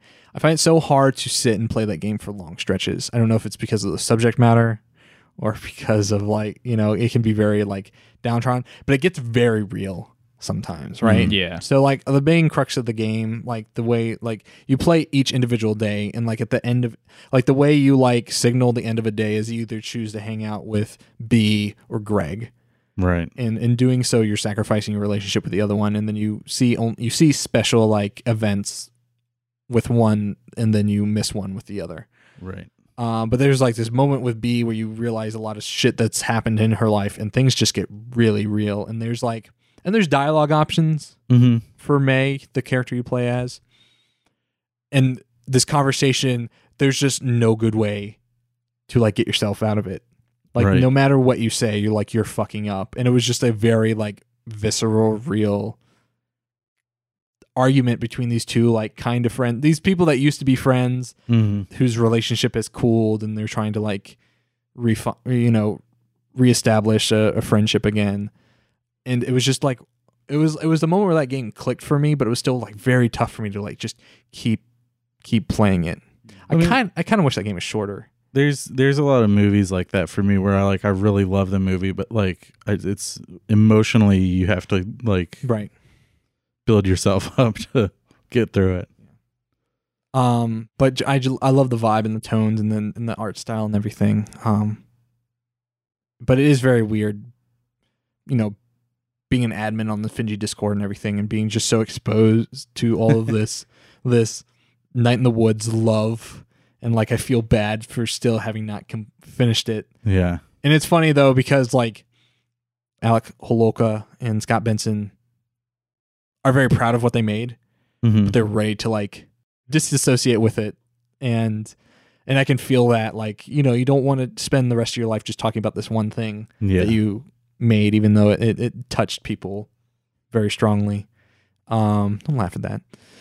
No, I'm trying to get flies off my face. Yeah, I'm sorry about these flies. These fucking flies. These fucking flies. You hog the DDR cabinet. But I want to finish it. I want to finish it by the end of this year because I bought it last year. I bought it that, and then like a week later, Breath of the Wild came out. I know, right? I'm bad indie dev.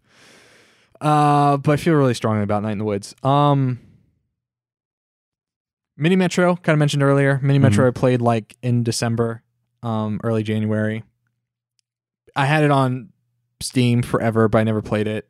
But Sam was very strong about Mini Metro. I'm like, all right, I'm going to buy it for my phone and play it. Holy shit, this is like a really fun game and like really dangerous for someone with like minor OCD tendencies that just wants to like perfect this little, and I can't do like the challenge mode. I can only do the endless mode. Yeah. Because I like immediately lose the challenge mode because once like a station gets like overwhelmed with pedestrians, it's like, well, that was it. It's done. Yeah. You don't even I don't even react to it. I'm just like, shit, no, no. You're just sitting there like, stop. But I really like that game. That game's really good. And it's like relatively old, right? It's like 3 or 4 years old now at this point. Thomas Was Alone, I found very poignant. And you might say you're biased because you had Mike Bithell on the show. It's like, no, you played it in preparation for that. I played most of it. I played like half of it. Mike said I got to like the first ending right before we talked, and then I beat it afterwards. It was actually a really funny exchange because on that podcast we were talking about being prolific in one's work, and then like a month later he announced Quarantine Circular. Yeah. And I messaged him and I was like, I didn't know this was like in the works when we were talking about that. And now he's working on like a movie IP game. Really? Yeah, it was announced. I forget who he's working with. He's working with some publisher for it. I saw a GameIndustry.biz article about it. Huh. But yeah, I love Mike Bithell. He's such a cool dude. Yeah. I want the Mike Bithell trajectory. Can I get that? Yeah, me too. Work a lot of these like cool story-based games and then like work on a film franchise for a game. That sounds cool. Maybe he's making that Apocalypse Now game. But Thomas Was Alone is really good. Like you can do a lot with just like a basic shapes, really good feeling platforming, and a voice actor. And it's like really impressive. And a very, very fascinating narrative. I feel like that and Volume and Subsurface Circular, like he thinks a lot about artificial intelligence and those kinds of issues in society and culture, and it plays into his storytelling a lot. But yeah, it's a very poignant game that I really, really enjoyed. Burnout Paradise Remastered. Nice. It's a fun ass game. That's a game with good ass locomotion. Yeah. That's just like adrenaline straight to the veins kind of game. I don't know. I don't have much more to say about it. I like doing stunts. I like going fast. Like wrecking. I love wrecking. Gonna wreck it? I'm gonna wreck it. Ralph Wrecks Burnout 3. It's a good game. Burnout 3 was like what made me fall in love with Burnout. And everyone's like, no, Burnout Paradise is better. I'm like, whatever. And I played it, like, no, it's a good game. I like the open world aspect to it. Shadow of the Colossus. Oh, really? Okay. Feel real strong about Shadow of the Colossus. Like, even if you just tore out all of the Colossi and just made that game about you riding your horse around like all of these landscapes, still would have been a great game. Yeah. Like, if it was just Journey but on a horse, phenomenal game. But yeah, I don't have much more to say about it. But it just feels just so like feels like you're in such a place with There's it. like a big part of me that's way into like speculative history, like ancient speculative history, I guess. Like, okay, just like, was Atlantis real or whatever? But like, Library of Alexandria. Just like, yeah, exactly, yeah. Like, is there something under the left foot of the Sphinx? You know, like all these like goofy sort of things. Did you see this thing? Just a quick aside. Did you see the sarcophagus that they unearthed? No. That they thought held the remains of Alexander the Great, and in actuality, it held the remains of like a family. Aw. And then like this oozing red, like crimson red liquid. Oh. What? I don't know what the fuck. I think I did. You see this? Yeah. I saw a brief picture of it. And the excavation's like, weird because it's just like the shape of the sarcophagus is just a rectangle, like going down like 40 feet, and at the Pretty bottom is the sarcophagus. Some middle ass shit. Yeah. I'm sorry, but go ahead. But yeah, Shadow of the Colossus just like really feeds that. Like, I mean, like I don't want Atlantis to be real. I just really like thinking about like What that means. pre-ancient culture. Yeah. And just like wandering around Shadow of the Colossus's world was just like, this is so beautiful. These like ancient structures that you will never know anything about them. So it's just really fun to be around them and just sort of imagine. Well, that's one of my favorite things about games. Like, I think we all have like our idea of like our perfect game or whatever. Right. But like for me, it's about establishing a sense of place. Mm-hmm. It's about having kind of direct control over a person in that place. Whether it's like having platforming or climbing abilities or some sort of way to like explore the environment in multiple different ways. And then obviously like care a lot about story and narrative. But sense of place is like a really big thing, and you can get it in so many different games. You can get it, I find it in World of Warcraft. I find it in Super Mario Brothers 3. I find it in a lot of different games, but I find it so strongly in Shadow of the Colossus that it's just phenomenal. And it's not iterative of anything else, if you like the world design. Right. Like it feels like its own thing. Yeah. Mhm. Like the Colossi design feel like their own established thing. It doesn't Right. feel like, oh, this is just, you look at a lot of sci-fi work and it's like, oh, this is just Blade Runner, or this is just Star Wars, or this is just Star Trek. It feels like its own thing. Mm. Mass Effect also has a very good sense of place, I feel like. Whenever you go into a planet, very strong about that. Yeah. I got a couple more. Rocket League came back into my life in a big way because I bought it again on Switch. It's still really good.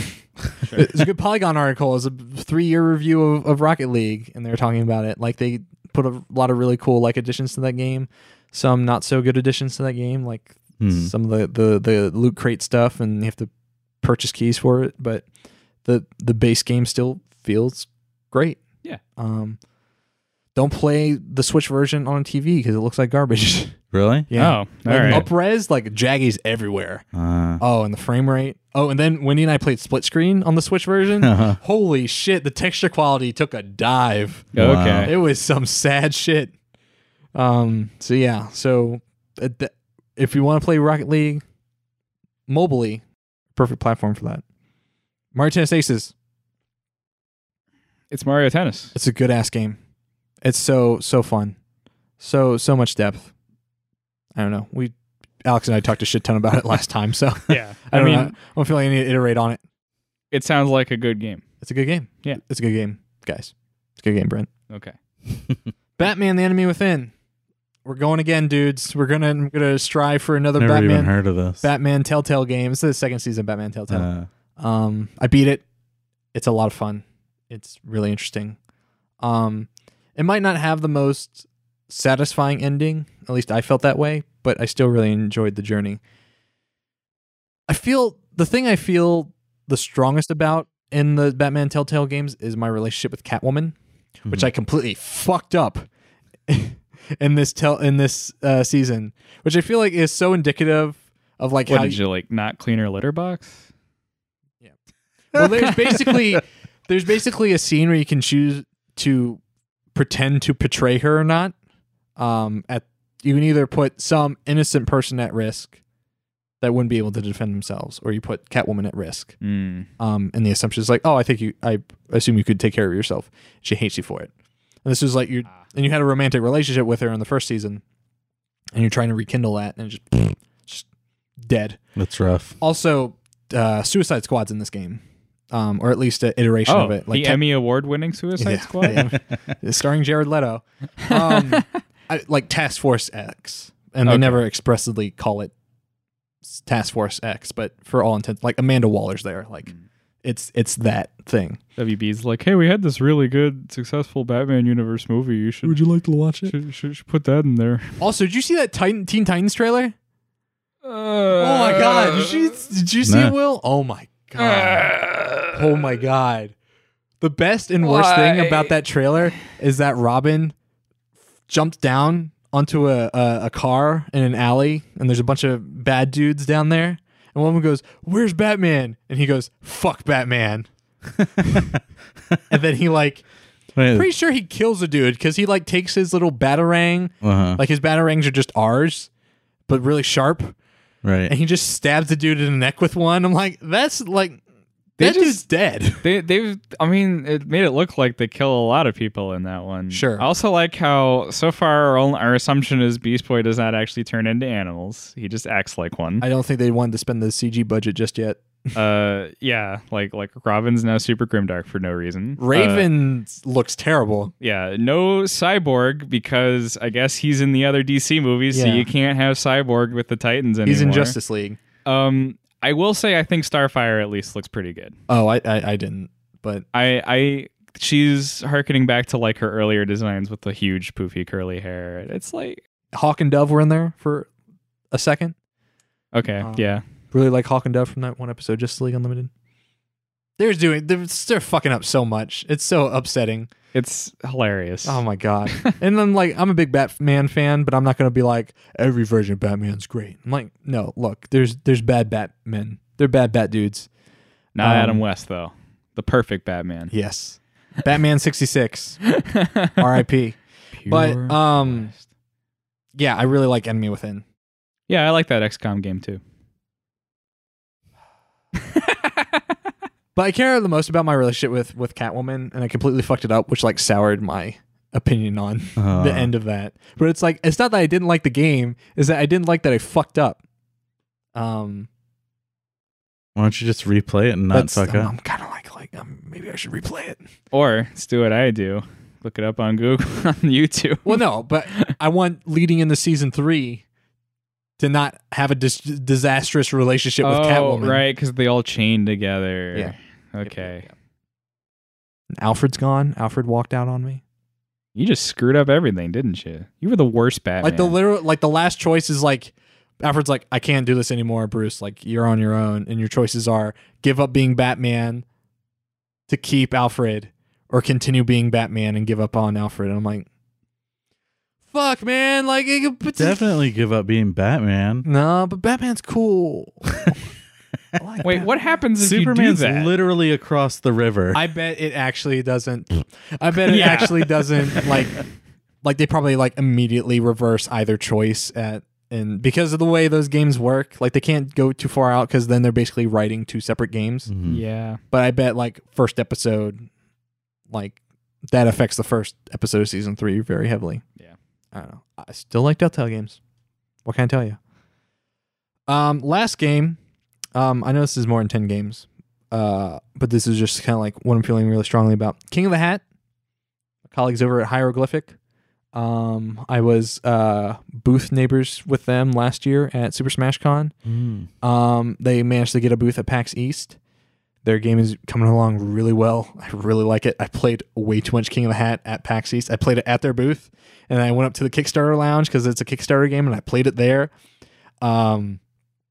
And I kicked Anya Combs' husband's ass at it, and Anya's going to be our next guest on the show. Then I played it. They had Red Bull was hosting a special like Red Bull lounge night at the West End next door, and I went over there and played it some more. It's just a really fun couch competitive game. What is King of the Hat? So King of the Hat is basically like, it's kind of like Smash Brothers, but your only attack is you have a hat. So everyone in this, narrative wise, everyone in this world is born with a hat, and their hat contains their soul. And if your hat gets destroyed, then you die. So the game is all these different like kooky characters, and they all have a hat, and they all have different like platforming, like jump heights and locomotion and stuff. And you can throw your hat, but if someone stomps on your hat, you're out. So they can stomp on your hat while it's on your head, or if you throw it, you can throw it to like disable someone or knock their hat off their head. It will, you're putting yourself at risk. And it's also your only weapon. So you have to go retrieve your hat before you can throw it again. Sounds sort of like a cross between Smash and Nidhogg in a way. Kinda, yeah. It's got that, Battle Block Theater, Smash Brothers, contain levels kind of vibe. But it's just so much fun, and all the different characters. So there's like Cole, who's a Yeti, and he has a red beanie, and he kind of has a Princess Peach jump. He can like flutter around a little bit. That's awesome. There's a washing machine character that has a terrible movement speed. He literally just scrapes across the ground, but he has a really powerful hat throw. A lot of cool stuff.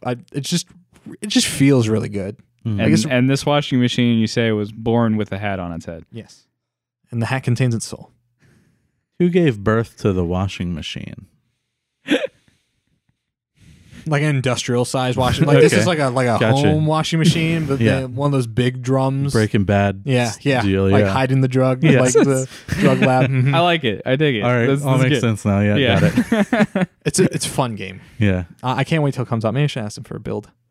We should try it out one night because it's really cool.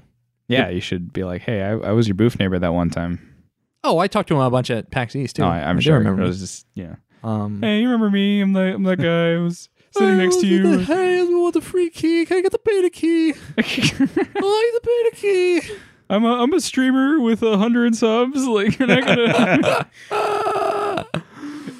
I have a partnership with Intel UK. We're doing a giveaway of 100 free beta keys. It was open. Yeah, those are the games I'm feeling strong about, guys. Those are some strong feelings. Strong feelings. I like this batch of games. It's very unique. Yes. I'm also so this year we're gonna do things kind of different. We're gonna do that best games played or big ups. We're gonna do big ups, and then we're gonna do some like honorable mention stuff. That's gonna be a separate episode, Okay. just to kind of talk about like stuff we feel like we feel strongly about. It's mostly to cover stuff like King of the Hat because like King of the Hat hasn't seen a full release, so it probably won't make it can't make my best games played list. But it could go into like an honorable mentions list or things like Juggernauts. You know, I felt very strongly about Juggernauts this year. I might not ever play it again, so this should be the year where we talk about Juggernauts or other games that we touched once or twice. Nice. But yeah, that's how we're feeling. How you guys feeling? Feeling good. Pretty good. Pretty good? Yeah. Comfy? Sure. Yeah. Will's comfy. Yeah, it's Yeah. nice over here. Will's Got that nice. big ass pillow. Will's good. Yeah. Do we have time to talk about development stuff? Because I saw you had something. Yeah, if you want. Oh, you want? So this is for me to talk. If you got one, yeah. Will saw this. I've been sending him some gifs, some gifs. Some GIFs, you say? Yeah. Okay. Of a little prototype I've been working on the side. You know, I've been working on Peak and I've been redoing like the art and stuff.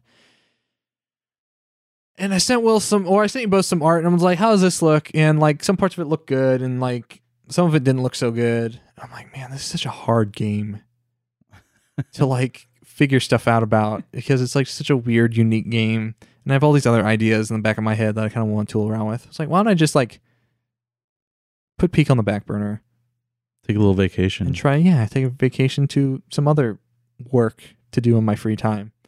But I've been working on this other idea, and I don't want to talk too much about it. But Okay. right now, it's like some basic kind of platformy overworld stuff. What do you think about it, Will? How does it look? It looks so good. You think so? I'm like really like to be. I'm like proud of how good you are at pixel art right now. It's okay. Like It's those ground way tiles better need to than be okay. Like I mean, like this everything can always use work, right? Sure. But like this is like really good. I think you're doing really good. big fan of Celeste. Pedro, one of the pixel artists on Celeste. Mm-hmm. Patreon full of wealth of information. Just been ripping stuff off from there. Nice. But yeah, pretty proud of it, and it is something. Peak's hard because like you have to not pay attention to anything else when you're doing it, right? Like it's one of those games where it's like I can't have something playing in the background. Mm-hmm. But with this other prototype, it's like, hey, if something's playing on the background, I want to relax, but still like spend time in the game. Do some art. Yeah. Do some art. Maybe fiddle around with some music. Like could always use more tile sets. Could always use more background sprites. Yeah. So that's fun. I don't know if that's how you approach like your Grass Dude Sometimes. prototype. Yeah. But yeah, that's all that's going on here. All right. Tell me about card games, Alex. I've started working on a card game because I had an idea and I was just like, man, I really want to make that into a card game. I don't have a whole lot to talk about it now, but Kirk is very actively taking an interest in it to the point where I was just like, I thought, I might want to have you read over this. And then he was like very gung-ho, and I'm like, oh man, I've got so many ideas and so many cool things you could do with this, so it's turning into a collab, sort of. I don't know. But I mean, he's definitely got some wonderful input, and we're I don't know, I'm working on like a digital sort of browser-based version of it now. Okay, that's cool. Yeah. I think I want it to be browser-based and try my hand at like just making it out of HTML and JavaScript for the most part. Cool. Yeah. I did a fun test earlier this week where I did get a 3D model to show up in my browser. So I think that's going to be kind of a basis to it. What are you using? 3.js. Nice. Yeah. And then I think, I was running on Moment suggestion because originally I was looking at like what are some really like light, easy engines. I was looking at Superpowers earlier, which I asked you about in the last podcast. Mm. I don't know if Superpowers was totally capable though. So I'm just trying to sort of write it raw using my own JS, 3.js and socket. Raw.js. That's a library. That exists. That's gotta be. That exists. Yeah. So yeah, that not a whole lot to talk about it yet. That's cool. But I am. It's a neat idea. I would say it comes more to fruition. That's cool. I will say that on the web dev front, I would be so much worse at web dev if I didn't have colleagues to be like, "Hey, what library should I use for this?" Yeah, I'd be so fucked. Yeah, with my full time job, I'd be using Tableau or something for visualizations, and we all know that's bullshit because we all have strong feelings about Tableau. Yeah. Cool. Well, I'm that's exciting. If you want anyone to like help on like an art, or I love TCGs, just from like Pokemon, Yu-Gi-Oh, whatever. Yeah. Like, hey, here are all these weird creatures and ideas and all this weird stuff and color schemes, purple trap cards, green magic cards, red horseshoes and balloons. So yeah, if you want any stuff on that, I feel like Kirk's a good person to talk to, obviously because he's obsessed about Magic, but also because when Kirk likes a lot of other board games too. When Kirk is focused, he can analyze game design very well. Yeah, Mhm. he can talk about it like very well. He gave me some good advice for Peak. So that's cool. Yeah, I was more concerned about it being like a little too complex from the get go, and so he's helping me sort of narrow it down a bit. And I think that's a big boon to it as well. Ed Boon's working on the game? No. Oh. What a shame. Yeah. It's a Mortal Kombat trading card game. I think part of what inspired it was people posting all these cool GIFs of like card turntables where like the image of the card was sort of on a separate plane. Yes. Yeah. Oh yeah. We were I showing. was like, I really want to make that, and then it sort of turned into this whole other thing related to an idea I had years ago, combined with this idea I started having last week, and it was like it's blowing up on its own. Hearthstone's made in Unity. You really? Yeah. Cool. It's like their one in-house Unity project. So they're always looking for Unity devs to feed into the Hearthstone furnace, into the hearth. Cool. Well, that's exciting. I hope to hear more about that. Yeah. Will, do you have anything you want to talk about project-wise? Not particularly. I have a couple of things that I'm sort of fiddling with. Where's Wapalob? I'm still waiting for those libraries to be updated, man. Oh, okay. Those Yeah. ad libraries. I haven't really checked though. I should check on that soon, just because that's kind of ready to go. Well, that seems like a good place to end it, gentlemen. How do you feel? Strongly. 3 hours Good. in. Thank you everyone for listening. Thank you, Phil Tibatoski, for coming on our last episode. Woo. Hope everyone enjoyed listening to that. I'm excited for what Young Horses have up their sleeve. Apparently, they're close to announcing their next game. Next episode, Anya Combs, senior outreach for games for Kickstarter. We recorded it during the finals of the World Cup, so there are some live reactions That's pretty funny. to the World Cup.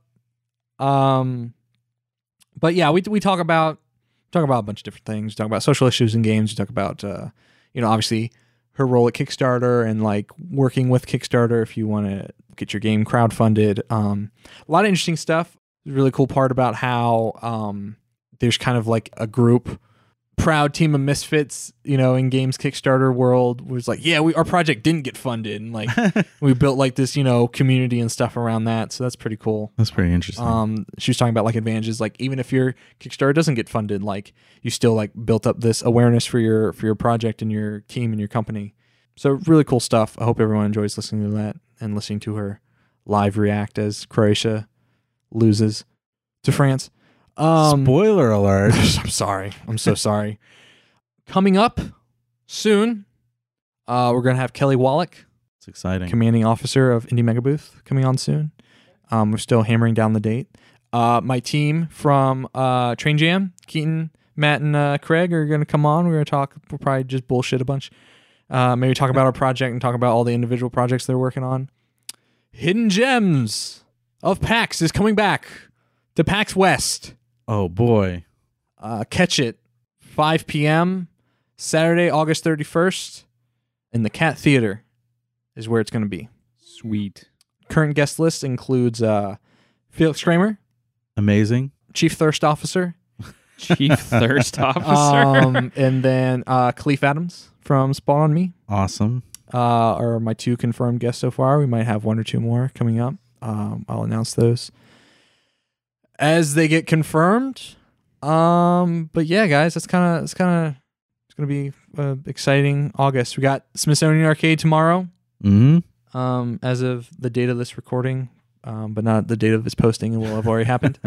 But that should be cool. There's a lot of cool games. Moment and Tyler's Light Field is going to be there. Yep. So if you can hear this In the and past, travel in the past, Yes. go see that. go see that. That's kind of cool that they're going to be there along with like Phenomena and Mm-hmm. Where the Water Tastes Like Wine. That's pretty cool. But yeah, that's pretty much. Then we're going to go in the fall. We're going to go into Best Games Played and a bunch of other stuff, and then as soon as you know, it's going to be MagFest, and we're going to do the whole thing over again. Very cool. And that's Boy. Woo! And you're coming to MagFest, right, Will? Possibly. Right, yeah. Alex? Are the indie submissions open? No, open August. They August. normally do. Okay. Yeah. Yeah. Yeah. Will, where can people find you? Yeah. On the internet at 0101011.com. Is that the right number of ones? Mm-hmm. Okay. I never mess it up. Unless I'm typing it, in which case I often mess it up. I drove by the Bird Theater the other day and doing the second run of Infinity War, and someone put it up on the marquee as Infinity War. What about on Twitter? Oh, that would be X01010111. Yeah. Awesome. Alex? People can find me in a cave with a box of scraps. No, I'm on Twitter at GHODAN_. That's Godan. And at Reindeer Games, all one word. Sweet. Well, if you enjoyed this podcast and you want to listen to any of our other podcasts, you can find them online at word-games.com or on Twitter at wordvideogames, or just search Wordcast in your podcast player of choice. Please leave us a review if you enjoyed this episode or any of our other episodes. Thank you, guys. Thank you again for coming on. Thank you. I need a sign-off. I've decided. We need a good sign-off. Like, maybe we consistent can come one. up with a song Yeah. that we can all sing together. I need a short and sweet sign-off. Like a 10-minute song. Like a musical number, you know. We'll work on that. Okay, well. Get to it, boss. Yeah, boss. Well then. I'll bring the kazoos next time. the Thunder Tube. But we'll see you next time. Game on. Same ward time, same ward place.